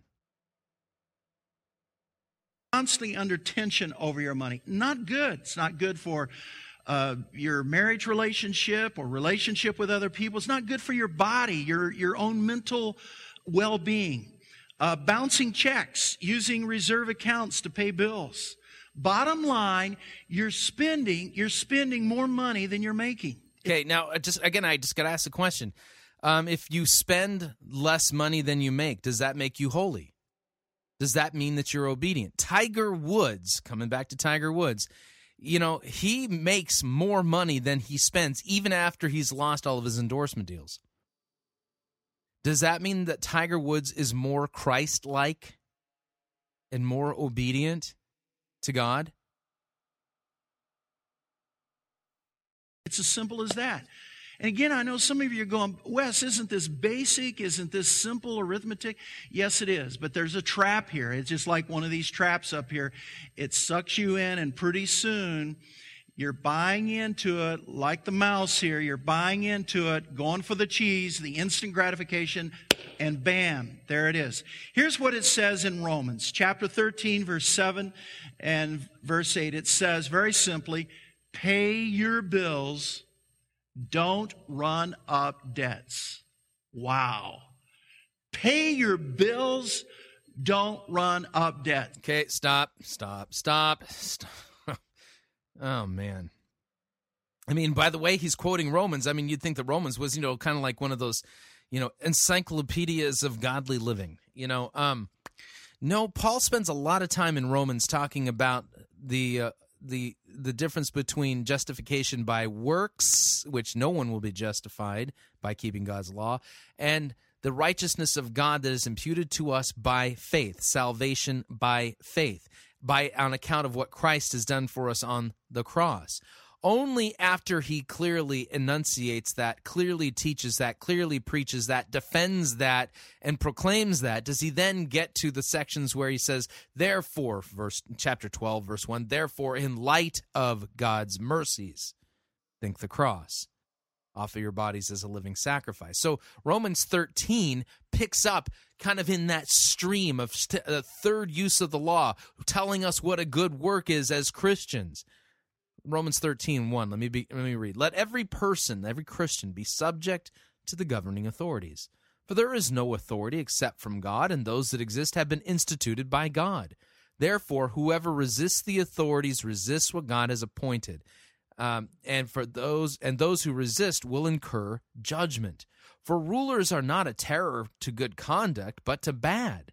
Would you have no fear of the one who is in authority? Then do what is good, and you will receive his approval. For he, the ruler, is God's servant for your good. But if you do wrong, be afraid, for he does not bear the sword in vain. For he is the servant of God, an avenger who carries out God's wrath on the wrongdoer. Therefore, one must be in subjection, not only to avoid God's wrath, but also for the sake of conscience. For because of this you also pay taxes. For the authorities are ministers of God, attending to this very thing. Pay all that is owed to them, taxes to whom taxes are owed, revenue to whom revenue is owed, Respect to whom respect is owed. Honor to whom honor is owed. Owe no one anything except for to love each other. For the one who loves another has fulfilled the law. For the commandments, you shall love, you shall not commit adultery, you shall not murder, you shall not steal, you shall not covet, and any other commandment are summed up in this one word: you shall love your neighbor as yourself. Love does no wrong to a neighbor. Therefore, love is the fulfilling of the law. Besides this, you know the time, that the hour has come for you to wake from sleep. For salvation is nearer to us now than when we first believed. The night is far gone, the day is at hand. So let us cast off the works of darkness and put on the armor of light. Let us walk properly as in the daytime, not in orgies and drunkenness, not in sexual immorality and sensuality, not in quarreling and jealousy, but put on the Lord Jesus Christ. And make no provision for the flesh to gratify its desires. None of that makes any sense without the cross. And not only that, none of it is even remotely accomplishable without faith and repentant trust in Christ. And it wasn't written to give you principles by which you would make yourself pleasing to God. It was written to Christians who are already made pleasing to God on account of what Christ has done. We are set free from sin. We are not set free to sin. And so our lives as Christians show forth good works because they can't help but do so, for we are new creations in Christ. Yeah, so this verse that he read out of context, when you look at it back in context, you get a fuller and deeper meaning here, and one that points us back to the cross. Just saying. That's right here in the Bible. Makes it very clear. All right? Danger sign number 3, unable to tithe or save. Back to the Old Testament in Malachi chapter 3, verse 8, it says, Okay, danger sign number 3. Danger sign number 3, that you owe God a huge debt. Yeah, that you are a huge debtor, and that you have no possibility of whatsoever of extricating yourself from this debt. And here's what it is. This is that you have not kept the Sabbath day holy. That means that you have despised the preaching of God's word, and you have not held God's word sacred, and you have not gladly heard it and learned it. Instead, you found something else more important to do. Than to sanctify the holy day and to keep the, to hear God's word and love and hear it and hear the preaching of it. Nope. Yeah, see. So danger sign number 3 is that you haven't sanctified the holy day. Moving along. Man robbed God, and then he comes back and he says, and yet you've robbed me. But you ask, how do we rob you? And then he answers back, in tithes and offerings.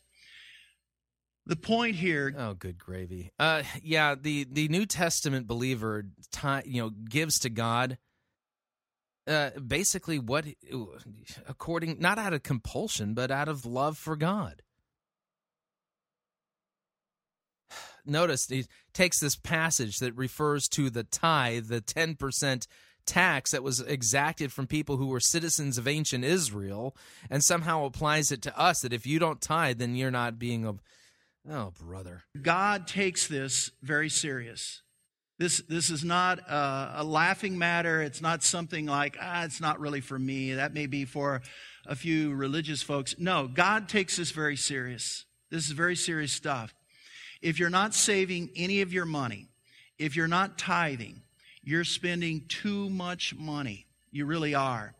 And it's really basic here. If you're not tithing, he says you're robbing God. You're just simply robbing God. I didn't say that. God's word says that. And I think if we're really serious about following Christ... Yeah, 2 Corinthians chapter 9, verse 7, written to Christians. Each one must give as he's decided in his heart, not reluctantly or under compulsion, for God loves a cheerful giver. Christians who are saved by grace through faith give what they've decided to give in their heart, and they don't do it reluctantly, nor do they do it under compulsion. They do it because they are cheerful givers, and what is it that makes them cheerful?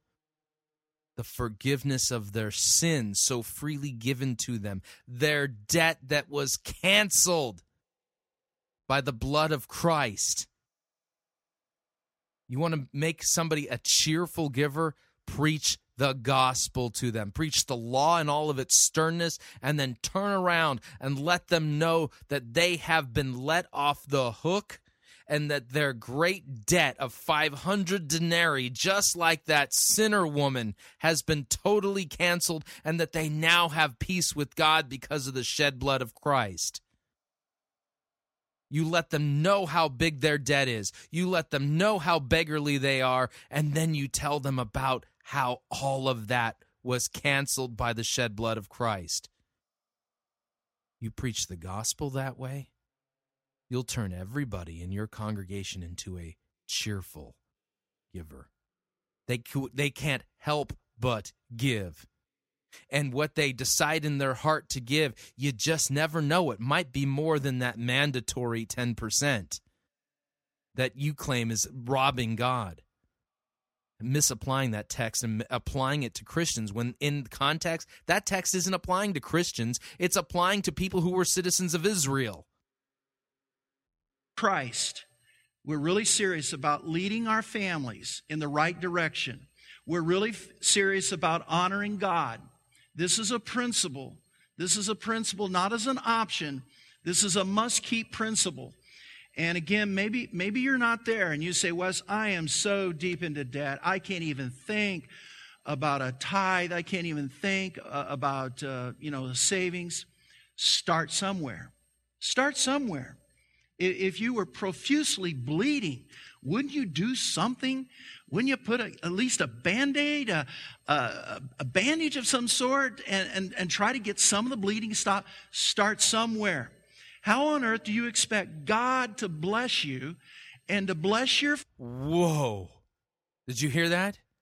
How on earth do you expect God to bless you? What does that statement reveal?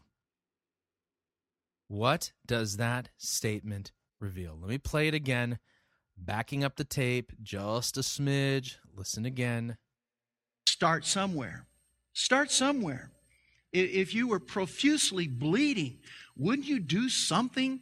Wouldn't you put at least a Band-Aid, a bandage of some sort, and try to get some of the bleeding to stop? Start somewhere. How on earth do you expect God to bless you and to bless your finances if you take this lightly? How do you expect God to bless you and to bless your finances if you take this lightly? Again, I come back to Tiger Woods. I think he's just a perfectly great example here. Tiger Woods has publicly said that he's a Buddhist. Tiger Woods has never once paid a tithe to a church. Would you think that, based on how much money he has, would you think that for a second that maybe, just maybe, Tiger Woods seems blessed? How on earth did that happen? How on earth do you expect God to bless you in your finances if you don't tithe? Something's way off here. This is utter nonsense, and it's a complete preaching of the law and a mishandling of the biblical text, forcing people to give out of compulsion. Well, God can't bless me unless I tithe.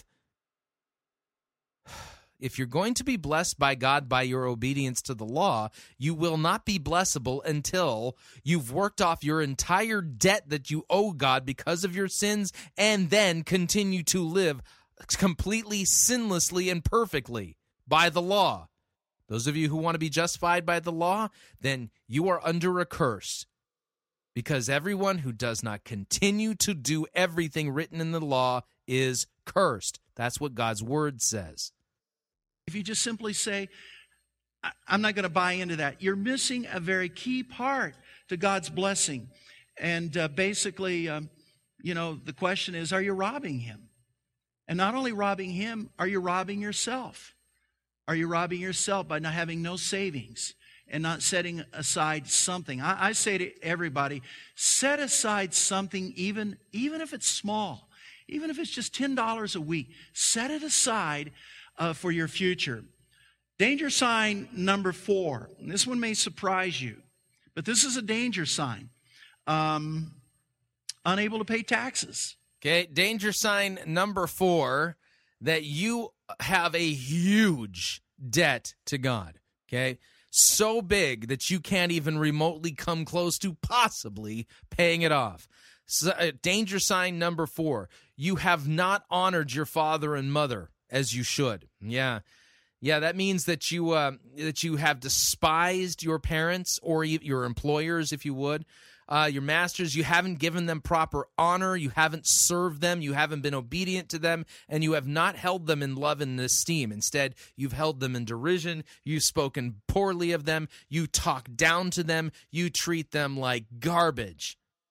Yeah, that's sign number 4, that you have a huge, huge debt to God, and I have no idea how you intend to pay this thing off. But that's sign number 4, that you have a huge debt to God. And by the way, if you've any of the 4 danger signs that I've read to you so far, if any of them apply to you, it's really bad, because James, the brother of Jesus, said that if you've broken even one of the commandments, you're guilty of breaking them all. So if any of the first 4 danger signs apply to you, you're also guilty of the other 3, as well as the other ones I'm about to read. I meet people that just kind of shirk that off, like, out of money, can't pay my taxes. I want you to look at what the Bible says here. In Romans chapter 13, verse 7, here's what it says. Fulfill your obligations as a citizen. Did you notice he's quoting Romans chapter 13, verse 7? He's quoting it twice, once from a paraphrase and once from a translation. Just never seen that one before. Pay your taxes. Again, that's not me. It's God's word. This is the book we live by. This is his love letter to you and me. This is how he says we are to follow him. He says, pay your taxes. Then he says, pay your bills. And then he says, respect your leaders. Wow. Some very important things there. Important things. So you get to April 15th, and I know some of us, we dread that, but... Notice the solution. He's preaching law, and it's condemning everybody that's hearing it, and the solution is the law. No, the solution is Christ and him crucified. And you don't have the money to pay your taxes. The Bible says this in the opening book of the New Testament. Here's what it says in Matthew. And this is a group of people that were speaking to Jesus face to face. And here's what they said to him. So tell us honestly, they're speaking to Jesus. Tell us honestly, is it right to pay taxes to Caesar?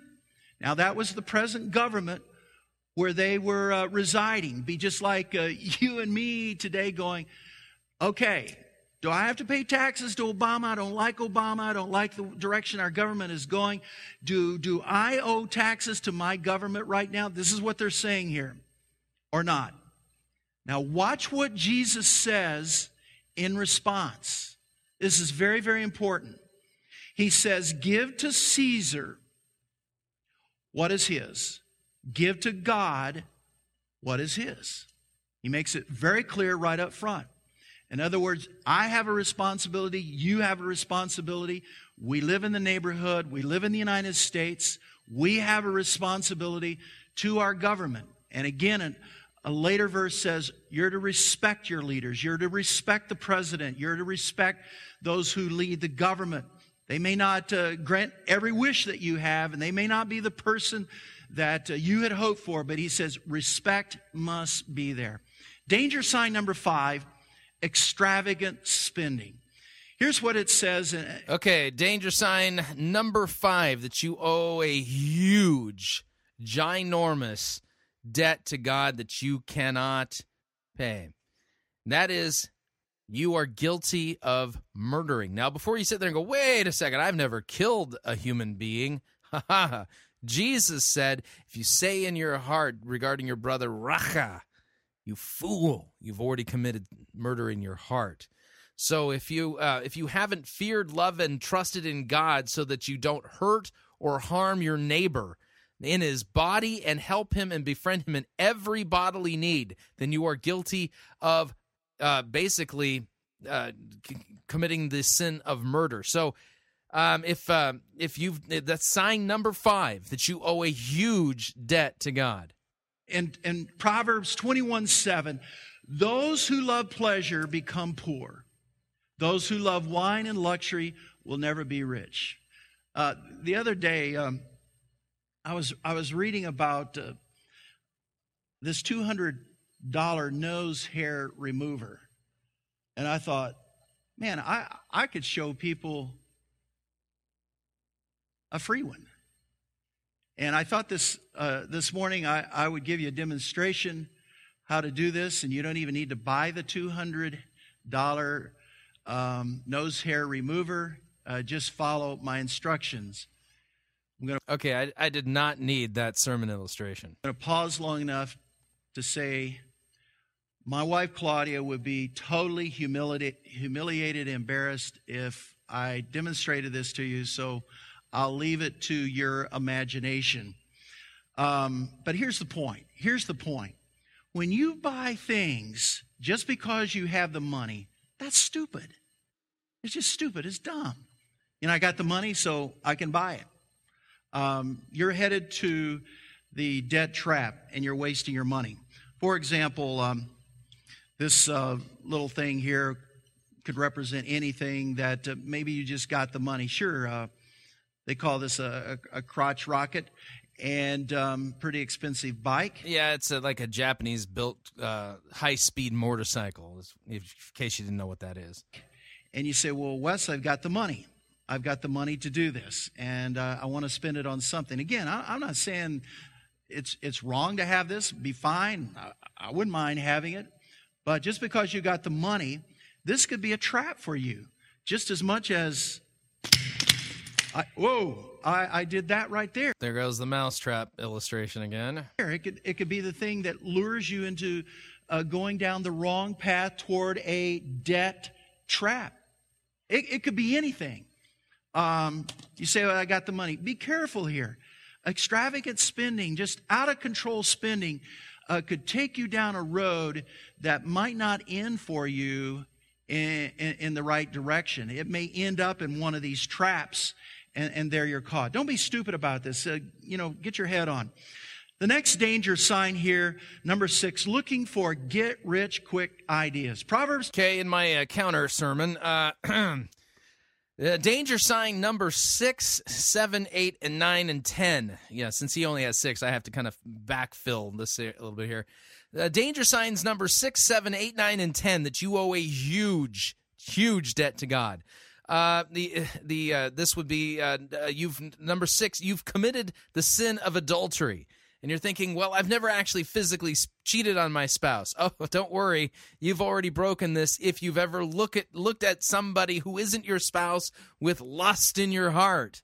Yeah, so that's danger sign number 6.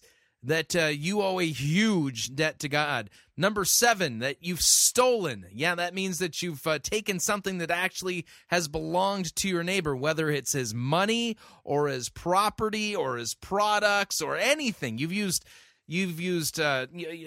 stolen paper clips, pens. Yeah, you've stolen gum, merchandise. You've used the 5-finger discount while shopping. Yeah, that's danger sign number 7, that you owe a huge debt to God.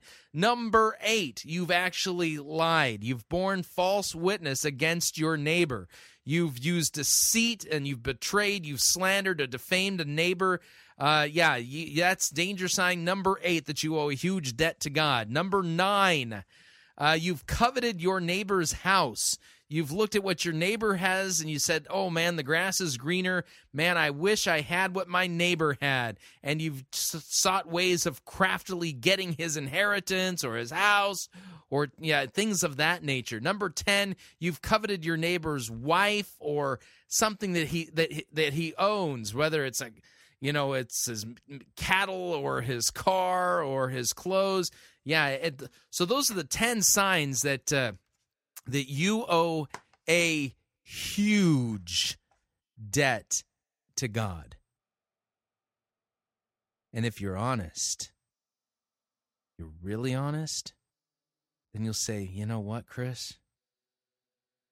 Those are things that I did today, yet alone things that I've done over the course of my life. Yep. You have. You have racked up a huge, unpayable debt to God. No amount of good works, no amount of applying biblical principles is even going to come close to canceling that debt. Yeah, I mean, you could live 1,000 lives in angelic perfection and you still could not pay that debt. Your only hope is Christ, because he's paid the debt for you. His blood has canceled the debt that stands against you. Repent and be forgiven. The cross is your only hope. Your obedience can't save you. 21:5 says, good planning and hard work lead to prosperity, but hasty shortcuts lead to poverty. We all want to get rich quick, don't we? I do, you do. I mean, if we would hear something right now that after the service, you could get rich really quick. If you would just invest $1,000 in 1 year, you're going to be worth $100,000. I think we, even if we didn't have $1,000, we would beg, borrow, go to uncle, whoever, grandma, we would come up with $1,000 because in a year, I'm going to be worth $100,000. My dad taught me if it sounds too good to be true, it's too good to be true. It's too good to be true. The Bible says, run from this stuff. It's a trap. It's a trap. Don't fall for it. Don't go for it. And when you're in debt, you become the target for this kind of what I call con stuff. And it's nothing more than a con. It's nothing more than a big trap trying to grab a hold of you. There's always this desire for this big deal, and tomorrow it's going to make you rich. They don't want to do it the hard way. They're waiting for the ship to come in. And I say about the ship coming in, stop for a moment. Start swimming out to the ship. Swim slowly. Swim very slowly. Paddle in that direction. But meantime, get a normal job. Get a normal job. Don't just keep thinking, tomorrow my ship's going to come in. I don't have to work. I don't have to work hard. I'll just pray a little prayer. Lord, help my ship to come in. Meantime, get a real job. Get a real job. Some people are waiting to win the lotto. I hear it all the time. There's hardly a moment now when I'm standing at a convenience store, the person in front of me, and I just want to, hey, hold it, buddy. Why are you doing that? Why are you throwing your money away? I have one word for people who buy lotto tickets, who gamble, who play the lottery. Loser. Loser. One word. I cannot comprehend how serious, intelligent people will take their hard-earned cash, fly to Vegas, or for that matter, go into a convenience store, buy a lotto ticket, and just throw it away gambling. I don't get it. What a waste. In fact, the Bible calls it foolish. It says it's a dumb thing. And I have some people I consider very smart. They go down this road, and I just want to go, what happens to their brain? They must momentarily take it out, put it on a shelf, pull the lever, buy the ticket, and the Bible makes it very clear this is a dumb thing to do.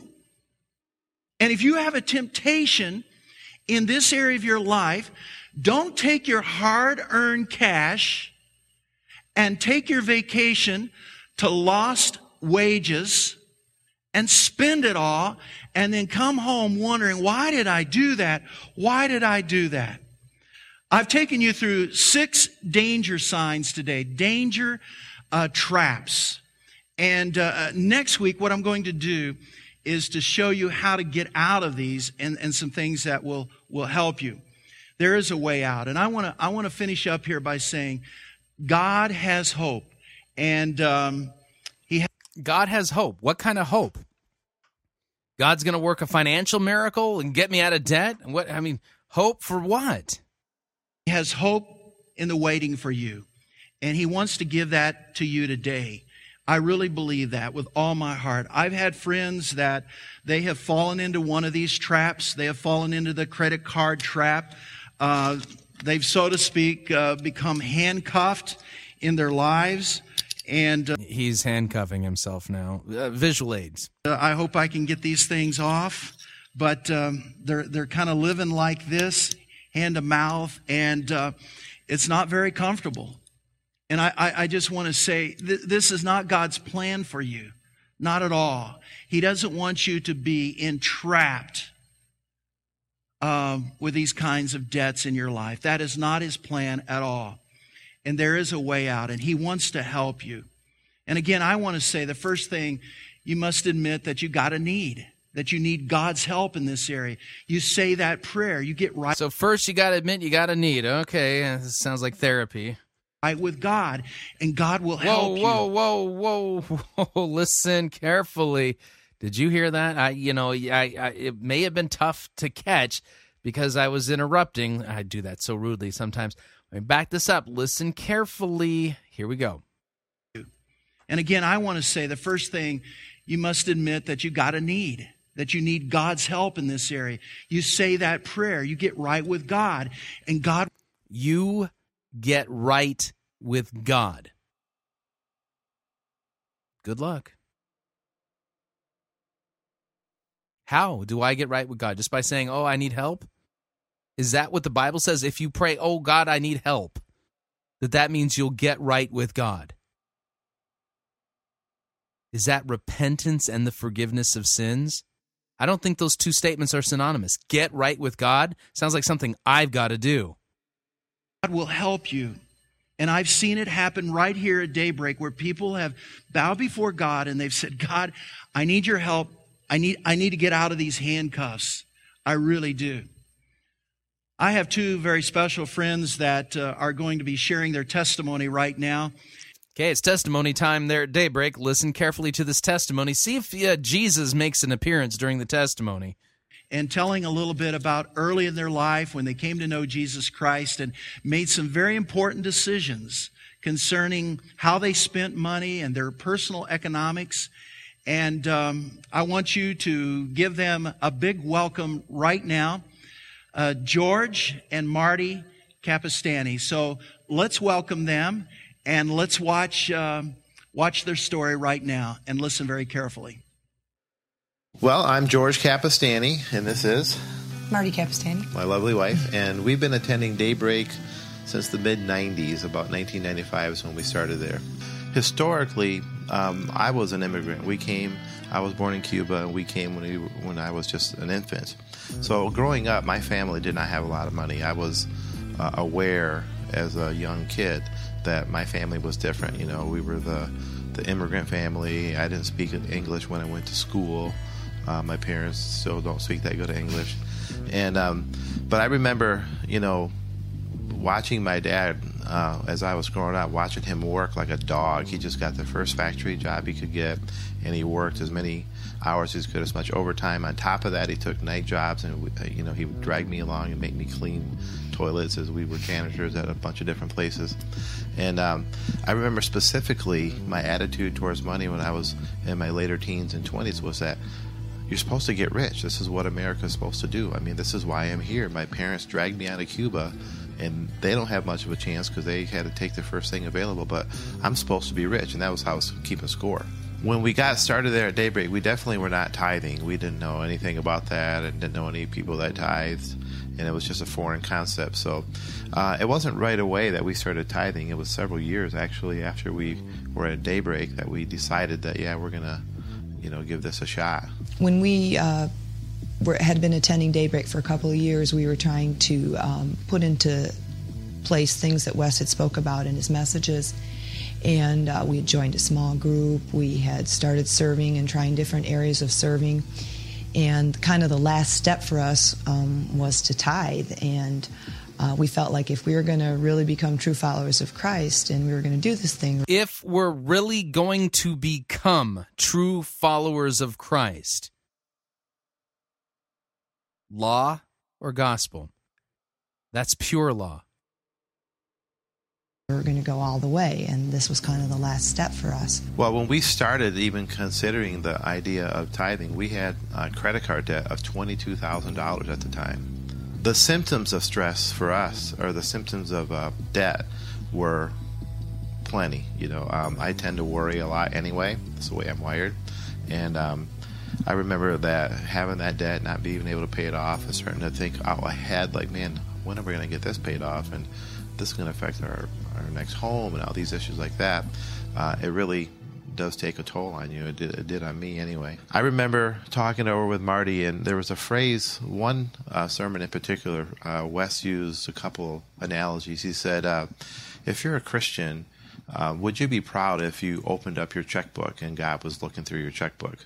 And that kind of struck me because, he would have not seen any tithing checks written in there. And the other thing he mentioned was a radical faith, that it was going to take a radical faith. I remember that phrase, radical faith, to do this. And that spoke to me because it was going to be radical for us to actually start giving money away, or not giving it, but tithing, when we didn't see, we literally didn't have it in the account, was going to be tough. On paper, it just didn't make sense. So we didn't really start out tithing at 2 or 3 or 4%. We went right ahead and dove in with 10%. And, Wes taught that this is one of the areas that you can test God. And God says, test me in this area and I will reward you. It's been a huge transformation on so many levels. And George can just share about all the opportunities that have come along with him over the past years. So all these opportunities he's had, it sounds like business opportunities or something like that, all of those came about specifically because they tithed.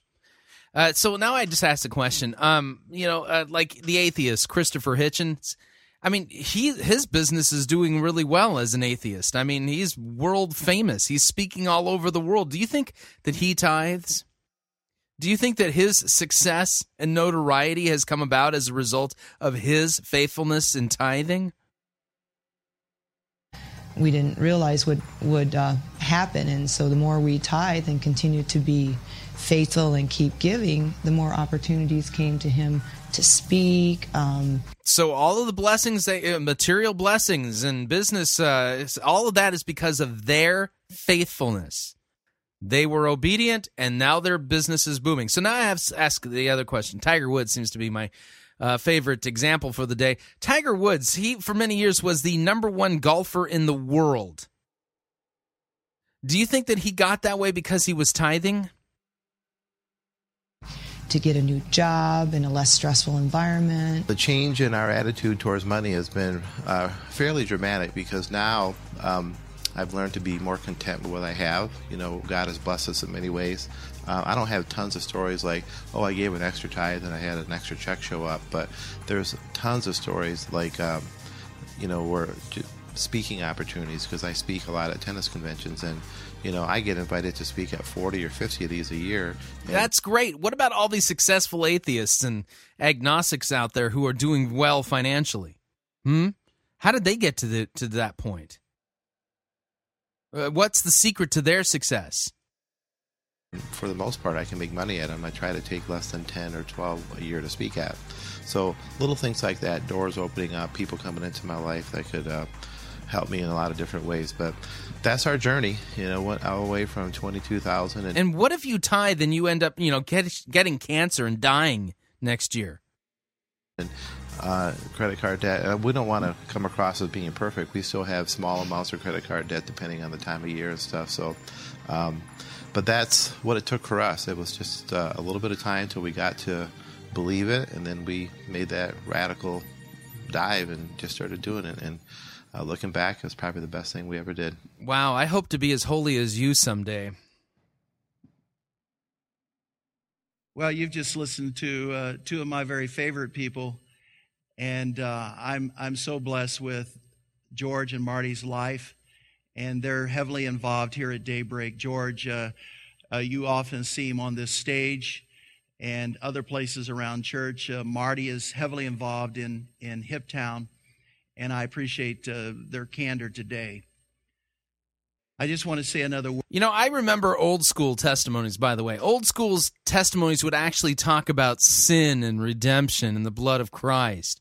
Somebody would stand up and say, I used to be a low-down, stinking drunk, or I would get high on the weekends, or I would party and commit sins of the flesh, and then Jesus came into my life. He showed me that I was sinful and heading to hell, but the good news is he forgave me and regenerated me, and I was born again, and all of that stuff. I don't have the same passions that I had, the same appetites for those sins of the flesh anymore because of the grace and mercy of Christ. Remember the old school testimonies? At least there was some concept of sin and redemption. Here it's we were making mistakes, but we did the right things, and now we're being blessed, and you can be blessed just like us if you're just like obedient like we are. Word here that God is your answer. Money isn't, and you may feel entrapped by money, credit cards, debt, but there is a way out, and it starts with God. So there you have it. That was the entire sermon. By the way, the sermon does kind of end abruptly there, but yes, that was the end of the sermon. So, did you hear anything in that sermon that you couldn't have gotten from a good financial planner? Somebody who's actually trained and certified in helping you get out of debt and manage your finances and build your portfolio and, all that kind of stuff. And did you notice the quid pro quo, wage talk? Well, if you do this, then God's going to bless you. He's going to give you this. And then the obvious question comes up. If that's really the secret to success, how is it that all these atheistic, non-Christian pagans are so darn successful out there? I mean, I don't get it. I mean, all the things that are being promised to me, there's a whole bunch of people who aren't even Christians who have those things and more in abundance. This is a classic mixing of law and gospel. It's a complete, utter confusion as to what the law is. Not only that, it creates self-righteous Pharisees who go around acting like they're part of some Christian elite commando unit because they're more obedient than the other schlub over there, and you can tell because they're getting more business, and being blessed with more speaking engagements and things. See, that proves it. Christianity is not the journey from immorality to morality. Christianity is the journey from morality to the cross. As Jesus said to Simon the Pharisee, neither of them could pay the debt. So he canceled the debt of both. You want to talk about debt? The right debt to talk about is the debt that we owe to God because of our sin. And as Christians, the ongoing debt that we owe to our neighbors, to love and serve them because we've been set free from sin and its bondage to now we are set free to love and serve our neighbor, not because we get blessed if we do, or we have to out of compulsion or else. No, because God has canceled our debts. He's loved us. Therefore, we can love him and love our neighbor. It's a completely different thing. What Wes Dupin was preaching was just pure Pharisaical morality, moralism. What Christianity teaches is something completely different. Need to remind you all, Fighting for the Faith is listener-supported radio. That means we depend upon you, your generous gifts, your financial contributions in order to continue bringing Fighting for the Faith to you as well as to the world. You can partner with us financially, and please do so not out of compulsion. Do so because you're hearing the good news of Christ, and you want other people to hear this freeing message. You can support us. Visit our website, fightingforthefaith.com. When you get there, you'll see 2 friendly yellow buttons. You know the drill. Pick one, fill it out. We truly do need your help to keep doing what you're doing. So what'd you think? I'd love to get your feedback. If you'd like to email me, you can. My email address, talkback@fightingforthefaith.com, or you can ask to be my friend on Facebook. It's facebook.com/Pirate Christian. Or you can follow me on Twitter. My name there, Pirate Christian. Till tomorrow, may God richly bless you in the grace and mercy won by Jesus Christ in his vicarious death on the cross for all of your sins. Amen.